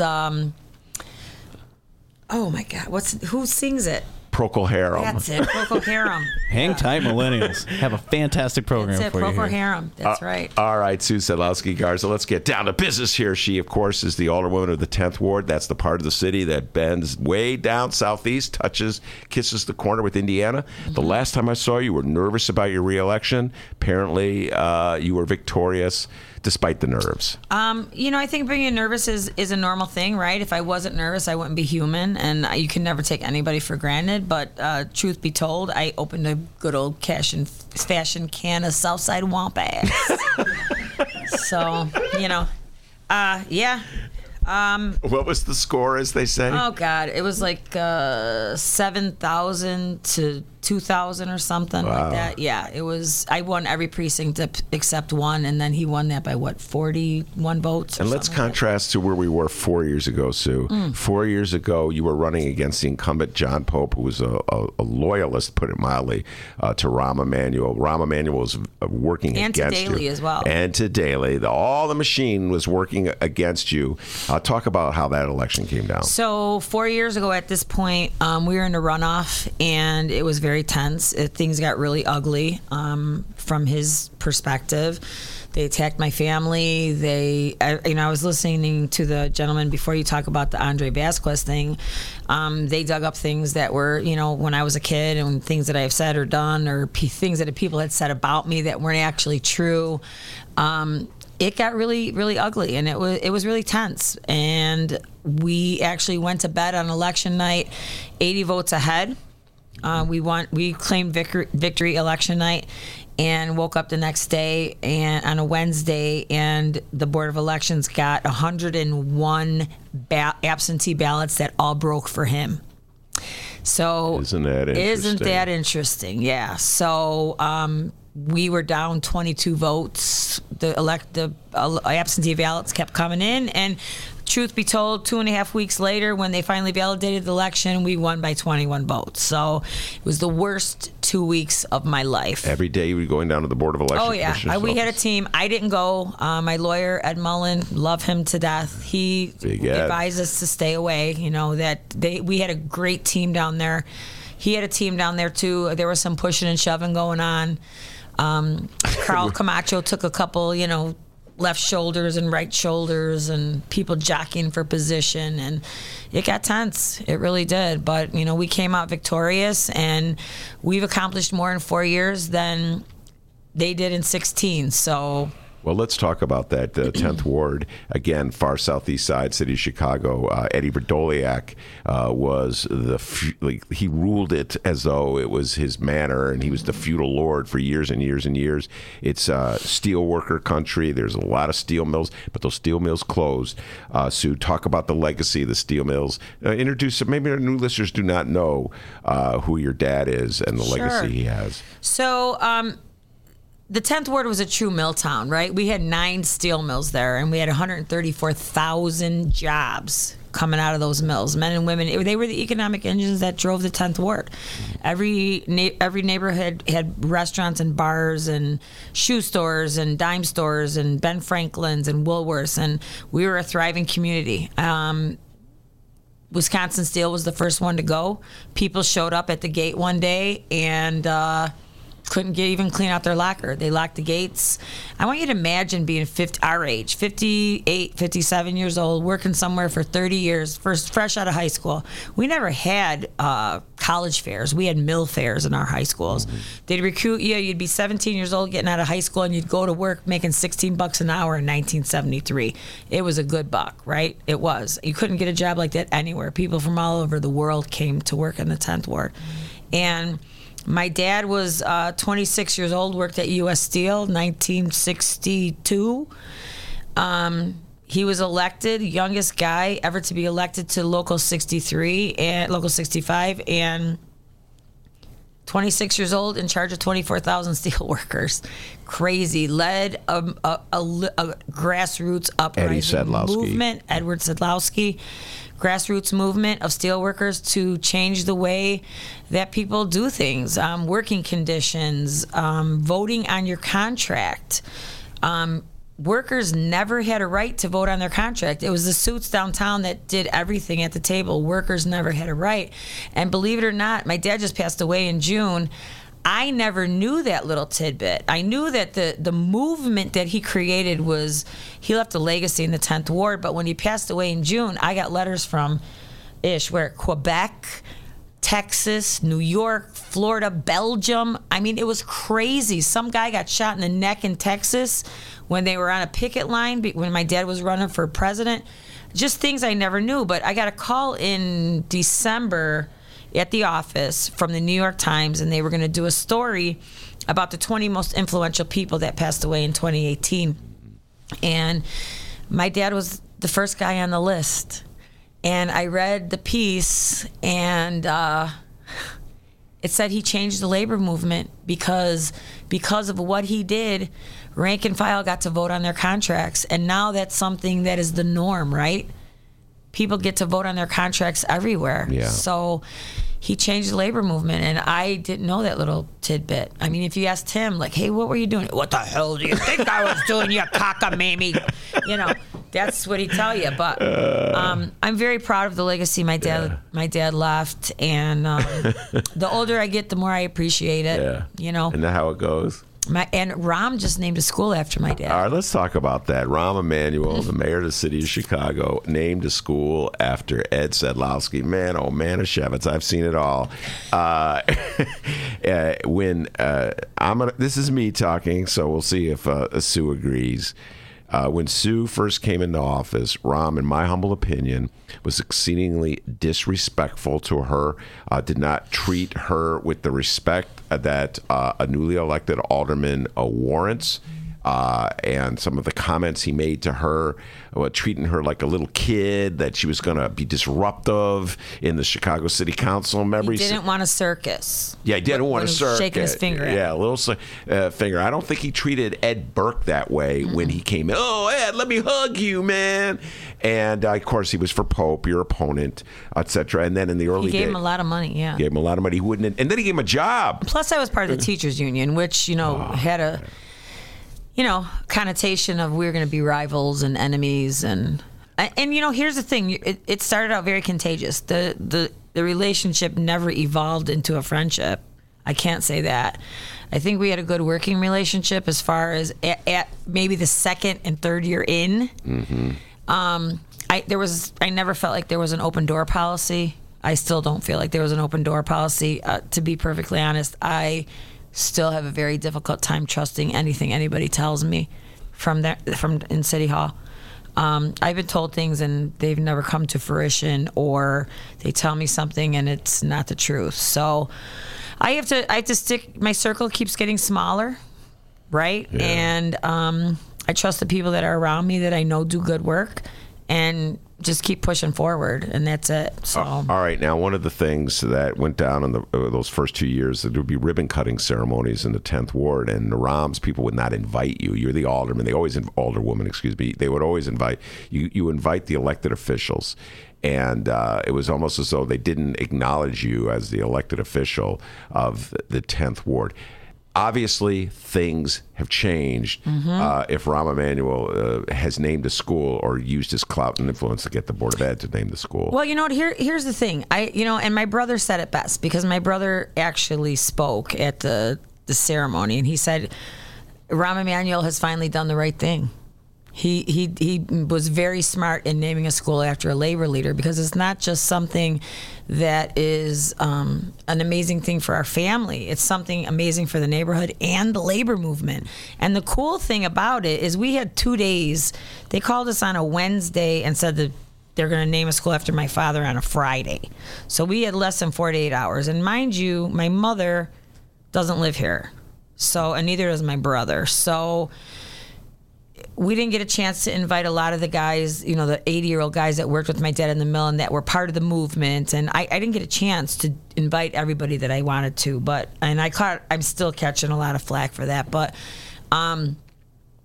my brother got up there and said, you did something right. Was Ram there at the ceremony? Yeah, Ram was there. And all the trades came. There was maybe 30 guys, different trades. Like 40. The brickies, the iron workers, 134. I didn't. Well, that's what the brickies, the tin knockers, the brickies, the tin knockers. They were all there. So the Sparkies. Anyway, there's all you got to have nicknames for people. South Side. Anyway, they all showed up, and that was the moving part to me. Yeah. Having my mom there was amazing, but having all the trades show up, because I didn't know that they were coming, and to have them standing there and they're like, hip, hip, hooray, hip. I mean, they made it for me because it's about them. Yeah. We don't have a school named after a labor leader. You know what I'm saying? Yeah. We don't have that. Now I'm just hoping it passes the Board of Ed on the 27th. Oh, in other words, hasn't officially. Oh, that's one last little dirty deed Ron will do to you. Pull the votes. I was left holding the bag on that one because the LSC didn't know about it either. No. Wait, the mayor himself didn't call you up and go, Sue, I just want to let you know I'm doing this? You know what he did? And my dad died June 10th. He called me June 11th, and he was very gracious. He was very gracious, and he wanted to know how I was, and his condolences to my mother, and he was very nice. And he said, I want to talk to you about something, but I want to wait. And I said, no, you got to tell me now. I'm not good at waiting, and don't dangle a carrot. You got to tell me. And he said, I'd like to name Southeast Elementary after your dad. And this was a day after my dad died, so I was a blubbering idiot. And, yeah. I said, that's amazing. It's gracious. I said, but I have one request. Please don't do it till after the election, because I don't want to make this about me. My opponent, don't make it about me. Yeah. Like I'm pulling some kind of clout, or I had nothing to do with this. And I just forgot about it. I really wasn't, you just go on, you're in an election, you're this, you're that, and we're just doing our thing. And I forgot. And then I got a call Wednesday after the election, the day after the election. We're doing it Friday. I'm like, oh my God. So. All right, now, so I got to ask you this one. Yeah. Now, I'm not as close to Mayor Rahm as you are. I'm just teasing you there. So I don't know him as well as you do, put it that way. But if I know Mayor Rahm the way I know Mayor Rahm, I'm sure he tried to extract something from you at some point. Hey, Garza, I named that school after your old man. Jesus, Ben, you're smarter than you look. Of course he did. Oh, man. He tried to get it. Listen, I got to tell you, I've never in the 4 years that I've been in my tenure have ever felt more like a piece of meat in a piranha tank as I did on the Wednesday of the Lincoln Yards vote. Oh, talk about that. Throw me in a tank and just have everybody picking. He had the BAs texting and calling me. He knows where my heart is. Yeah, man. Other aldermen were in my ear. He was trying to cut deals with me. He was up on the pulpit, I call it. He looks at me, come up here. I go up there. He's like, I've been good to you. We have a good working relationship. I did this, did that, blah, blah, blah. I named a school after your father. And I said, wait a minute. You named a school after a labor leader who happens to be my father, and that was the right thing to do.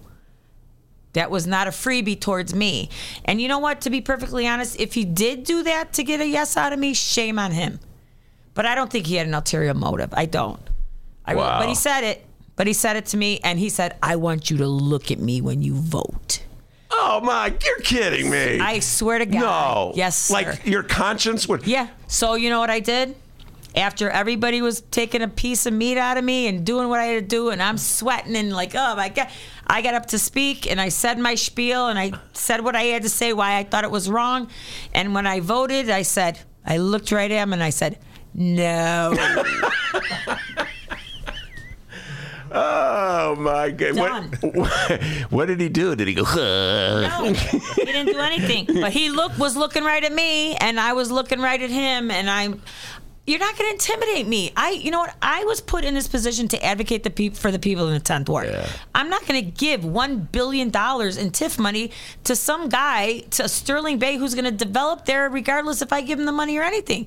I told him, give me $35.5 million to build a new school that's crumbling, and I'll be a yes. Oh, my goodness. They came back and they said $4 million. I said, ha, ha. No. Wow, the wheeling and dealing and the unreal. It's freaking real. Here's something I don't understand. Follow me on this one, Sue. Rahm had the vote. You need 26 votes to pass that cockamamie zoning deal, to quote your dad, cockamamie, that would allow him. By the way, that's TIF votes in April. Yeah, the big daddy vote or big mama vote's coming up right around the corner. We'll get to that. You only need 26. What does he care what Sue Garza does in the 10th Ward? It's a sign of power. It's an ego thing. That's the only thing I can figure out for this, because he wants to say, I got her. That's it. That's all it is. Because other aldermen, everybody's like, oh, it's a CTU thing. You're just going against because it's CTU. I said, no, that has nothing to do with it. I had BAs calling me all week. From Tuesday, Wednesday, and I told them why I was voting no. Wait, what's a business agent for union from BAs. Different union guys? And I talked to them, and I was honest, and I told them why I was voting no.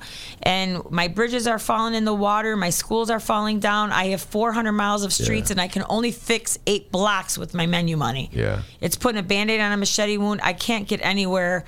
I don't blah blah blah. You're sending me General Iron. What am I getting for that? Right? So after I went into my spiel, all these guys were like, because they were being told to call me, which I get it. They're doing their job. And I'm not trying to take bread and butter off anybody's table. My husband's an iron worker. My sons are an iron worker. My best friend is an electrician guy. I get no one fights for union prevailing wage more than me. Nobody. I laid down in front of a dump truck on freaking 104th and Hoxie 2 years ago because there were scab laborers coming from Alabama. Yeah. So who does that? Yeah. The weirdo, the rock and roll alderwoman from the 10th Ward does it. But anyway, the point being is it's a power thing. Yeah. You know, the more he gets, the more power he shows. And people were making comments. If you don't vote with Alderman Hopkins, we're not going to vote with you when you need something. And, you know, the more people picked at me, the more angry I got. Because when I stood up, I said, this is not me against you. Yeah. This is not, that has nothing to do. It's what's the right thing. Absolutely. And let me just say this to 10th Warders out there. That argument, vote with Brian Hopkins. Brian Hopkins is the alderman of the 2nd Ward, and Lincoln Yard's deal is in the 2nd Ward. And so people try to treat this as like, well, if Alderman Hopkins wants it, we should all want it. I'm going to tell this to the people of the 10th Ward, Sue Sadlowski, Garza's constituents. Hey, folks, it's a TIF. It's a TIF deal. It's going to raise your taxes, okay? Right. So Sue Garza should be able to vote whatever way she wants. Any alderman should be able to vote any way he or she wants because it's going to raise your tax. Didn't you promise the voters of the 10th Ward that you would try to avoid unnecessarily raising their property taxes? Wasn't that a key issue? Yeah, absolutely. And I voted no on the first. I mean, I took office in May. We voted on the property tax deal in October. That was another thing that, you know, I wasn't lobbied as hard for that one as I was on this one. No. Well, the Big Daddy vote will be coming down in April. It'll be interesting to see whoever our mayor-elect is at that point. Follow me on this one, Sue. It's going to be a lame duck city council. Yep. Overseen by a lame duck mayor. Yep. Each of one of them is out the door in about 3 weeks, whenever the inauguration, the first week of May, whenever it is. And you're going to have a newly elected or mayor-elect, either mayor-elect Lightfoot or mayor-elect Preckwinkle. Mm-hmm. All right? And I often wonder, if those two aldermanic candidates are true to their word, they're going to ask for a deference on this all-important vote. That's what they say. When they come on the Ben Joravsky show, that's what they say, all right? So which way do you think the city council will go if the mayor-elect gets up in front of the city council and says, you know what? I want you to defer in this so I can look and can have my financial wizards look through this contract and see if it's in our best interest. Who do you think the council will go? The outgoing mayor or the incoming mayor? Well, you know what? This is really interesting you're saying this, because I was hoping that the meeting that just passed 2 weeks ago, I was hoping that either one of them would show up for public comment, and they didn't. And if I was running for mayor, I would have been there. I would have been there, and I would have gave my public comment, because 50 people are sitting there. They're listening to what you have to say. I don't know what the hurry is here.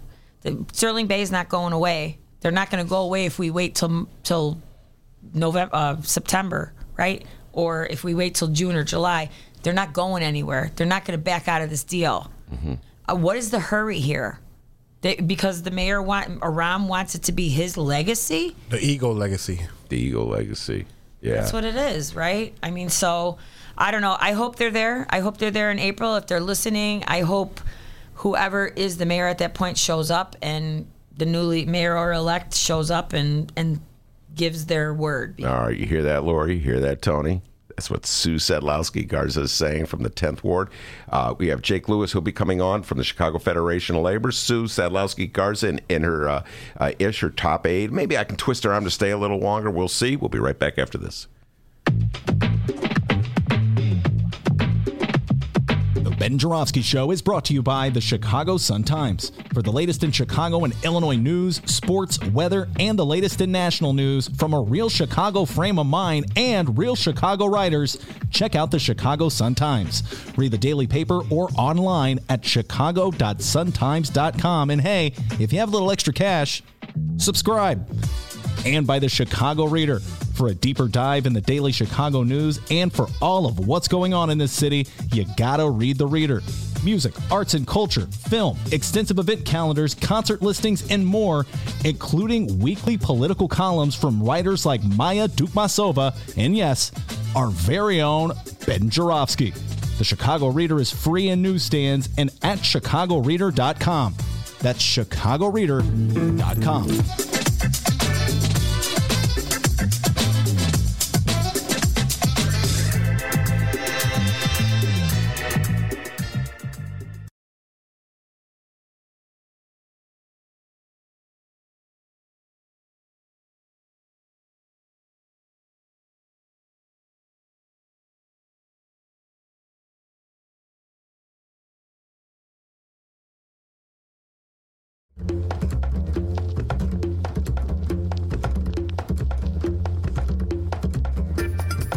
Hey there, producer Dennis here.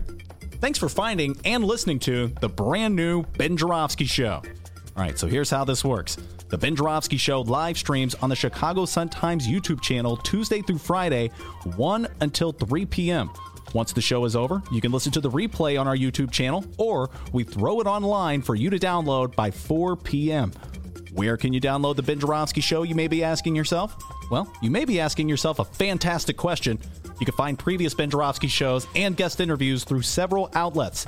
The Chicago Sun-Times online, chicago.suntimes.com, the Chicago Reader online, chicagoreader.com, and wherever else you listen to your favorite podcasts. Apple Podcasts, Google Play, pick one. Just search for The Ben Jarofsky Show. J-O-R-A, V as in victory, S-K-Y. So, let's recap. Tuesday through Friday, 1 until 3 p.m., live streamed on the Chicago Sun-Times YouTube channel and downloadable by 4 at chicago.suntimes.com, chicagoreader.com, and wherever else you listen to your favorite podcast. Yes, the Ben Jarofsky Show is back.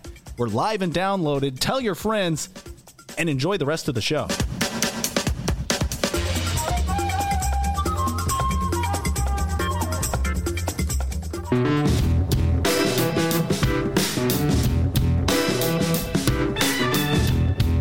Commercial break over. Welcome back to the Ben Jarofsky Show, live from the Chicago Sun-Times. Yes, indeed. Sue Sadlowski Garza said she had to leave. I twisted her arm, and I got her to stay a little while longer.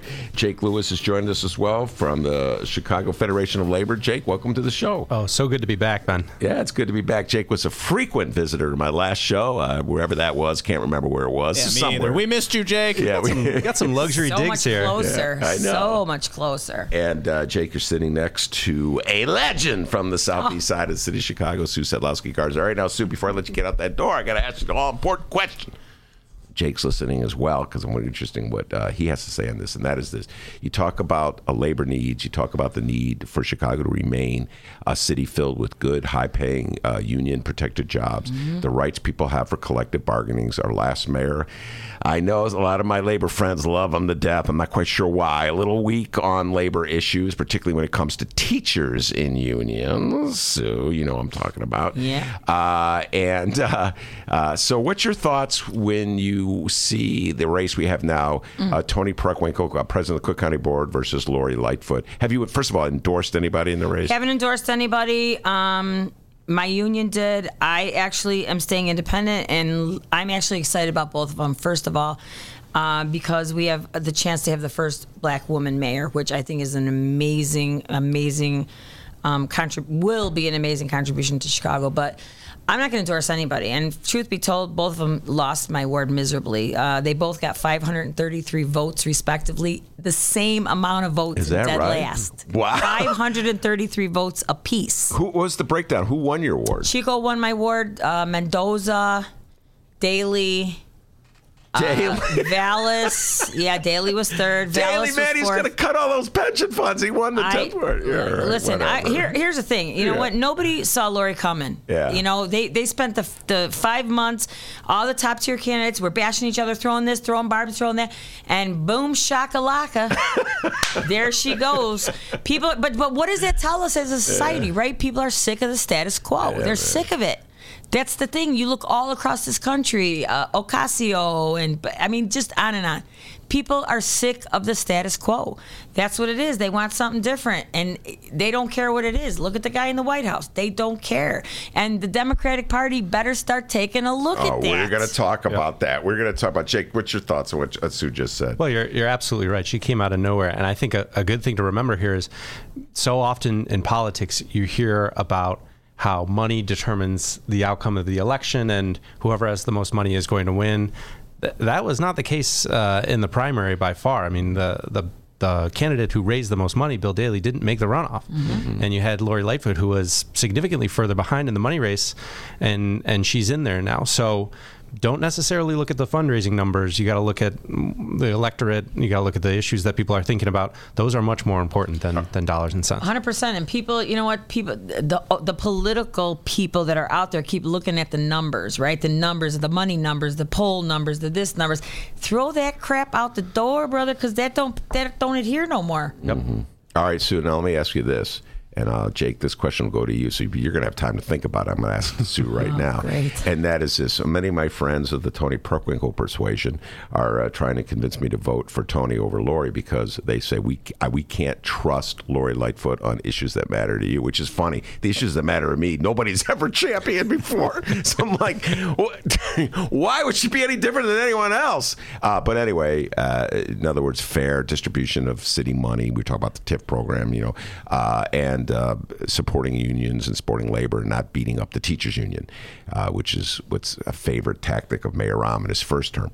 So do you share or let me put it this way, what words of assurance could you give people in the city of Chicago that Lori Lightfoot is not worthy of these worst fears that so many Tony Preckwinkle people are trying to spread?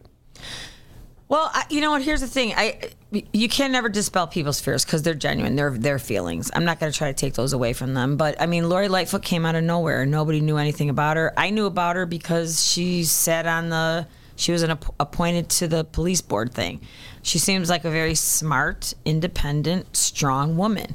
Tony Preckwinkle's credentials are way better than hers. She was an alderman. She's a Cook County Board president. I know where she stands on labor. I mean, she's consistently been on the right side of the fence for a lot of things. But I think people are looking at her like somebody that's been here too long and is part of the machine. And that's the press is spinning it that way, right? I mean, she's getting killed in the press, and that's not fair because what you read in the press is not always true. So that's where I feel that she's getting a raw deal. I really do. Talk about Tony's getting a raw deal. Tony's getting a raw deal, yeah, because she does have the qualifications. There's no doubt. There's no doubt. And she's always been on the right side of the fence as far as labor, unions, teachers. She's always done the right thing. I just think people are looking at Lori as something fresh, something different. I talk to people about Lori all the time, and they're like, oh, I didn't know that. They didn't know that she was appointed by Rahm. They didn't know what she did before that. They just look at her as somebody different. And that's politically, people aren't taking a look at what that means to people. But do you have concerns that Lori Lightfoot might turn in? You don't have concerns that she's going to betray the union movement or betray? She made a comment that worried me a little bit. We have to hold these unions accountable. That she said that in one of the debates. I don't know what that means. It's up to us to make sure she doesn't eradicate unions as we know it. We've fought too hard. No one's gonna break the labor movement in Chicago.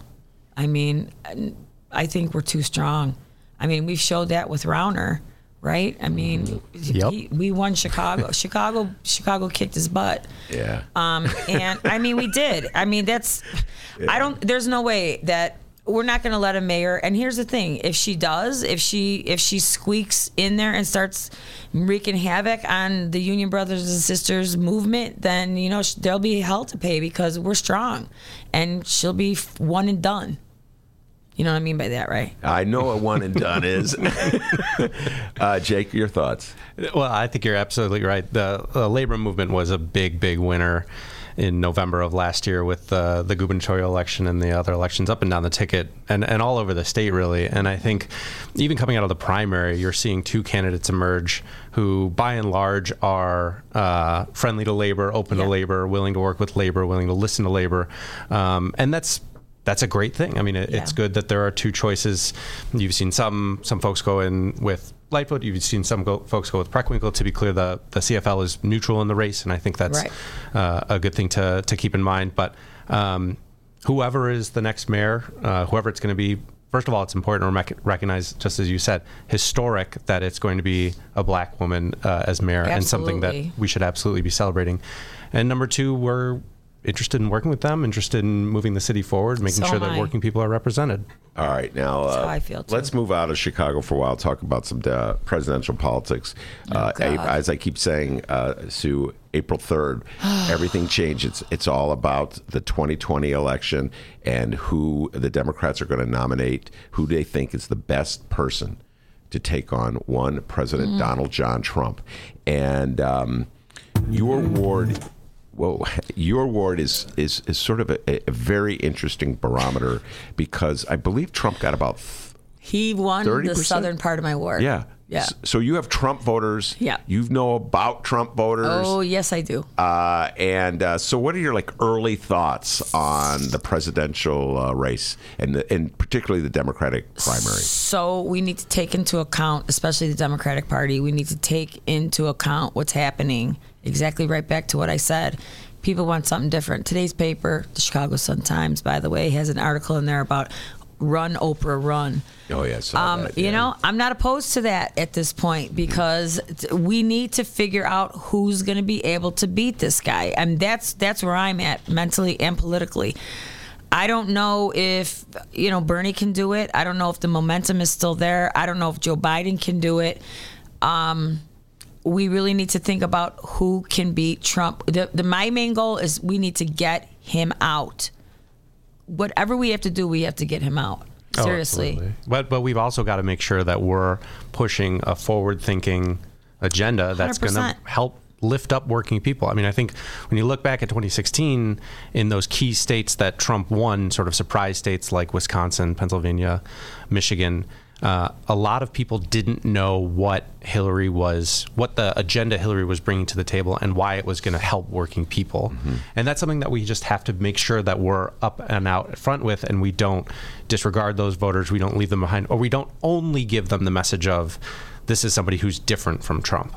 I agree with you on that, but I also think that the people that vote, this is going to sound really bad, but there's a lot of people, not everyone, that voted for Trump that are uneducated voters. Mm-hmm. And regardless of what we tell them or what information we give them, they're going to look at the person that's running, and if there's somebody that they recognize and has been part of that political scene for a long time, they're shying away from those people. That's happening across the country. I'm not saying that we have to run Mickey Mouse by any means, but, well, that could be better than what we got. But I just think that we have to be really smart about what we do, and we do have to have a message that resonates with people, not just drain the swamp, right? People think that politicians, and this is politicians in Washington or Springfield or in Chicago, they think that politicians don't get it. They think that politicians don't care about them, and they think that whatever a politician is saying is not going to pan out. It's going to be a lie, or it's a deception, or it's a mistruth, whatever the case is. We have to make sure that we start earning back that trust, that the policies that we're putting forward are going to be ones that lift up everybody. They don't just go to the people at the very top. They don't just go to the elites. We want to make sure that working people, regardless of party, really know that when we're going there and we're fighting for them, we actually mean it. All right, let's get down to little specifics here. That shows how difficult this challenge is. Now, follow me on what I'm about to say. I talked about this earlier in the show. There's a story in today's Sun-Times by Tina Sfondelis about a poll regarding Pritzker and his unpopularity in regions of Illinois. J.B. Pritzker, I did not vote for him in the Democratic primary, but I will concede this point. J.B. Pritzker has already signed into law a bill that would raise the minimum wage in the state of Illinois, and he's also proposed a bill that would raise the top rates that the wealthiest people have to pay. I love it. Progressive politics, okay? Yep. His unfavorables in the state of Illinois are on par with Donald John Trump, who has done the exact opposite. He opposes the minimum wage, Donald Trump does, and has a tax bill that he threw through Congress last year that would cut the rates that the wealthiest people do. Now, Sue, how can you have a message if, like, the guy who's pushing the message that so many people supposedly want, a progressive tax, a raise in the minimum wage, this is what people, supposedly working people want, or union people want, or liberal people want, etc., and he's still tanking in the polls. What is that all about? It goes right back to my point. Here's the thing. Those people in downstate Illinois where he's tanking in the polls are not educated on what he's doing. 90% of the people that vote are not educated on the issues.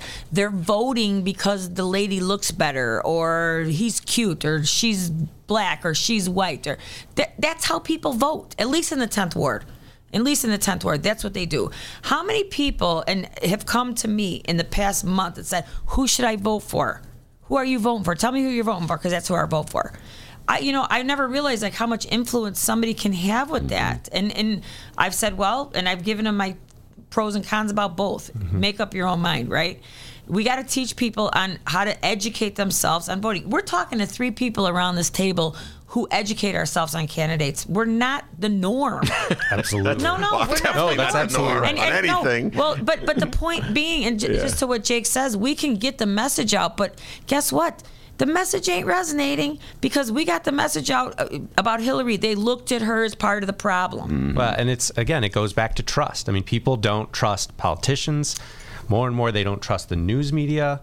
The people that they do trust are the folks around them, their neighbors, their friends, folks they go to church with. That's why Oprah could win. Yeah, and there's so much misinformation out there. There's so much fake news. There's so much stuff on social media, and it swirls around in people's heads, and then they just don't know who to believe anymore. And it's a serious problem when you're talking about serious issues like raising the minimum wage and fixing the state budget.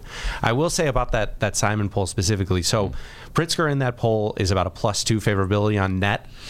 Trump is a -20. So his numbers aren't great. Pritzker's numbers aren't great, but Trump's numbers are way, way worse. And that's something to keep in mind in the state. That's true. And the other thing is... Wait, explain that. Just break that out a little bit. You may have lost a lot of listeners. You said that so fast. Go through and break out that. So when you look at these job approval polls, what they'll say is, do you approve of the job they're doing, or do you disapprove of the job they're doing? And then the easiest way to get sort of a quick snapshot of that information is to take the net favorability or the net job approval. And that's literally just the people who think you're doing a good job minus the people who think you're doing a bad job.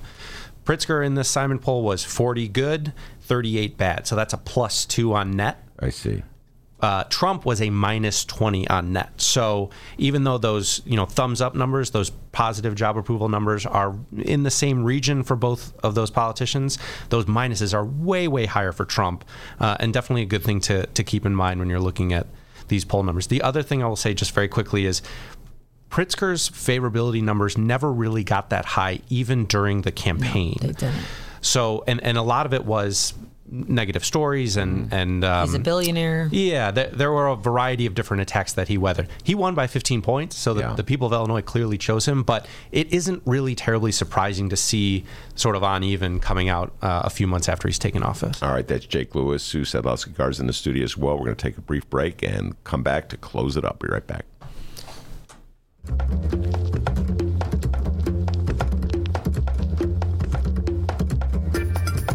Hey there, producer Dennis here. Thanks for finding and listening to the brand new Ben Joravsky Show. All right, so here's how this works. The Ben Joravsky Show live streams on the Chicago Sun-Times YouTube channel Tuesday through Friday, 1 until 3 p.m. Once the show is over, you can listen to the replay on our YouTube channel, or we throw it online for you to download by 4 p.m. Where can you download the Ben Joravsky Show, you may be asking yourself? Well, you may be asking yourself a fantastic question. You can find previous Ben Joravsky shows and guest interviews through several outlets. The Chicago Sun-Times online, chicago.suntimes.com, the Chicago Reader online, chicagoreader.com, and wherever else you listen to your favorite podcasts. Apple Podcasts, Google Play, pick one. Just search for the Ben Joravsky Show. J-O-R-A. V as in victory, S-K-Y. So, let's recap. Tuesday through Friday, 1 until 3 p.m. Live streamed on the Chicago Sun-Times YouTube channel and downloadable by 4 at chicago.suntimes.com, chicagoreader.com, and wherever else you listen to your favorite podcast. Yes, the Ben Joravsky Show is back. We're live and downloaded. Tell your friends and enjoy the rest of the show.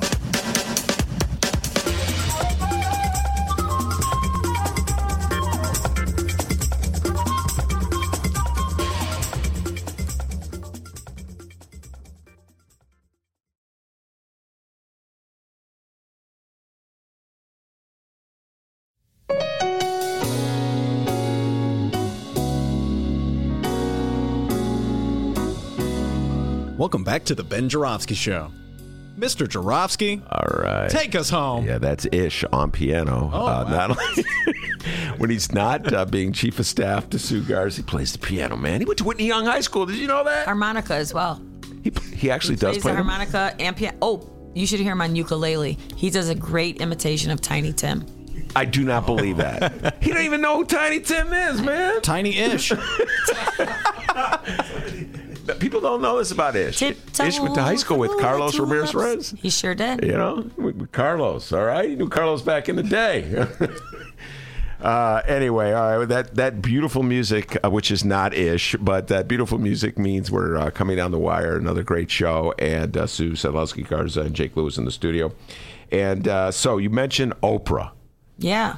Are you for real about Oprah? Do you think Oprah could win over voters in the 10th ward? I'm being, you know what, I'm being silly and sarcastic, but to be perfectly honest with you, it goes right back to what Jake said. She's somebody that people trust, even though she's a TV personality. She's somebody that people, don't see as a politician. She's somebody that people trust and go to every single day, went to every day for 25 years. She's the perfect candidate, AKA Ronald Reagan. I don't know. If a guy from The Apprentice... I know. Yeah, seriously. yeah. I'm being sarcastic, but it's not so far-fetched. Yeah, it really isn't. You know what's funny? Here in the city of Chicago, I call it the David Axelrod question because it's like Axelrod frames it this way whenever he talks about his pals. Are they ready to lead from day one? It's like, is this one mayor ready to read? And so nobody ever seems to ask that question of a celebrity. Donald John Trump never did anything remotely resembling being president of the United States. People in this country elected him. How do they know he was ready to lead from day one? I don't think anybody's ready to lead from day one because you never know. Running for office is a lot different than sitting in the chair. absolutely 100%. If I thought I was ready to lead from day one, but it was a totally different can of worms when I got there. It's not the same animal. It isn't. And anybody says, I'm ready to lead from day one, you don't know what's coming at you. You don't know what balls and bullets are going to be coming. You have no clue. So you have to think quick on your feet. You have to make sure you do the right thing and make sure you keep your allegiances where they're supposed to be. And if I make sure that I do that all the time, I'll be fine. So, Jake, what do you think? Oprah for president? Do you think she could win over members of the Chicago Federation of Labor? I mean, I'm out of the prediction game after being wrong over and over again for about the last 5 years. Because you're thinking politically. Yeah. But I will say, I mean, the trust issue is absolutely one of them, and I think that she checks that box right out of the gate. People know her, they trust her. A lot of people like her, turn to her for advice. I mean, they turn to her for advice, what to do around the house, what to do with the kids. Thinking about them. Yeah, marriage. Kids. Why not? What to do with the country. I will say, you go through a presidential campaign, and that is going through the ringer. So if you want to get a sense of, test someone's mettle, see how they are on their feet, see how they are in crisis situations, maybe crisis situations they haven't seen on their own talk show, well, let's take a look and see how they go through the campaign. But look, we've got 17, 18 candidates on the Democratic side who are stepping up. And why not? Let's throw. I'd say the more the merrier, and let's go through the campaign and see who comes out on top. All right, very good. And finally, this point, we were talking about Donald Trump's appeal. The article right in front of me: Prez keeps up McCain attacks, claims credit for funeral. Oh God. Donald Trump keeps lowering the bar on what's acceptable behavior, what people should tolerate from the president of the United States. And the bar keeps getting lower and lower, and his support in the Republican Party is wavering. Well, it's still pretty high, 83% according to this poll, Republicans in Illinois. Is there ever going to be accountability for Donald Trump? No. Ever? No. I don't think there ever will be. If there hasn't been already, I think there never will be. I think it's a disgrace and a shame. Not a McCain fan. I don't agree with his politics. The guy was a prisoner of war, did what he did.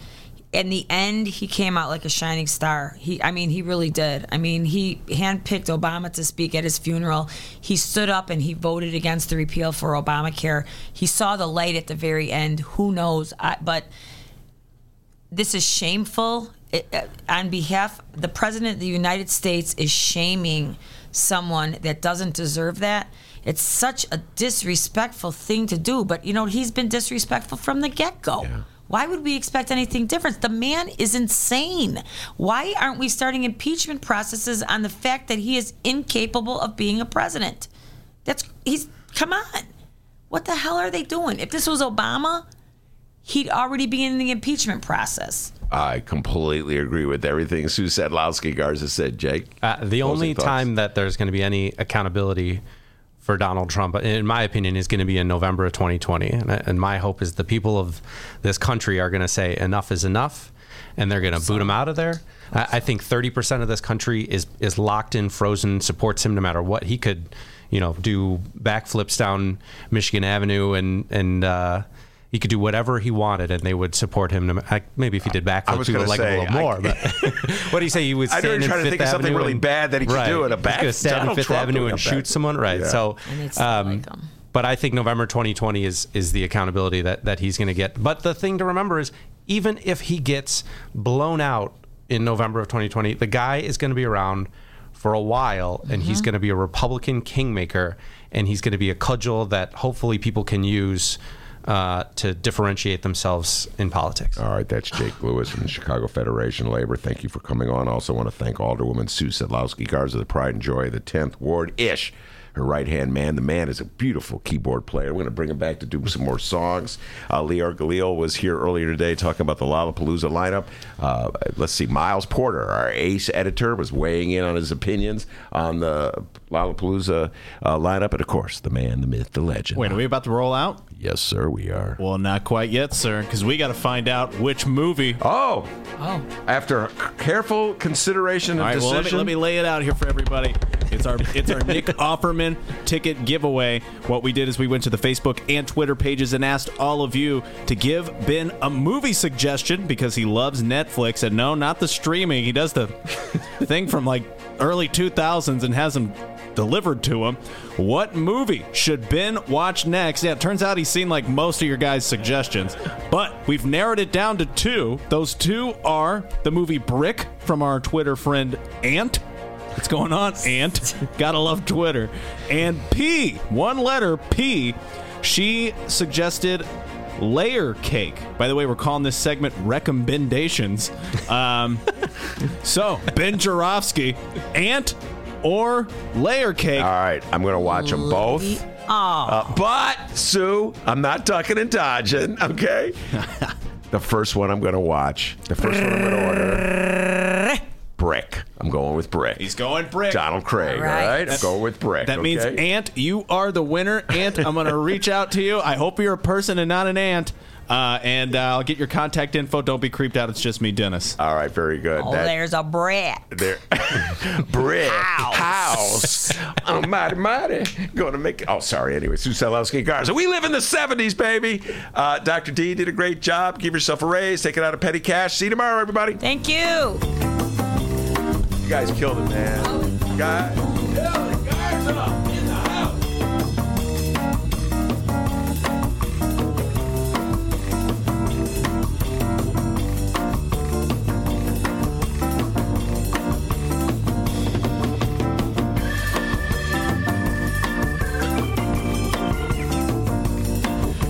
And hey, before we get out of here, everybody, we would like to remind you that the Ben Jarofsky Show is brought to you by unions. We'd like to thank the International Association of Machinists and Aerospace Workers, Local 126 and District 8, the International Brotherhood of Electrical Workers, Local 9, the International Union of Operating Engineers, Local 150, and big thank you to the Chicago Federation of Labor. I feel like I heard something about that once.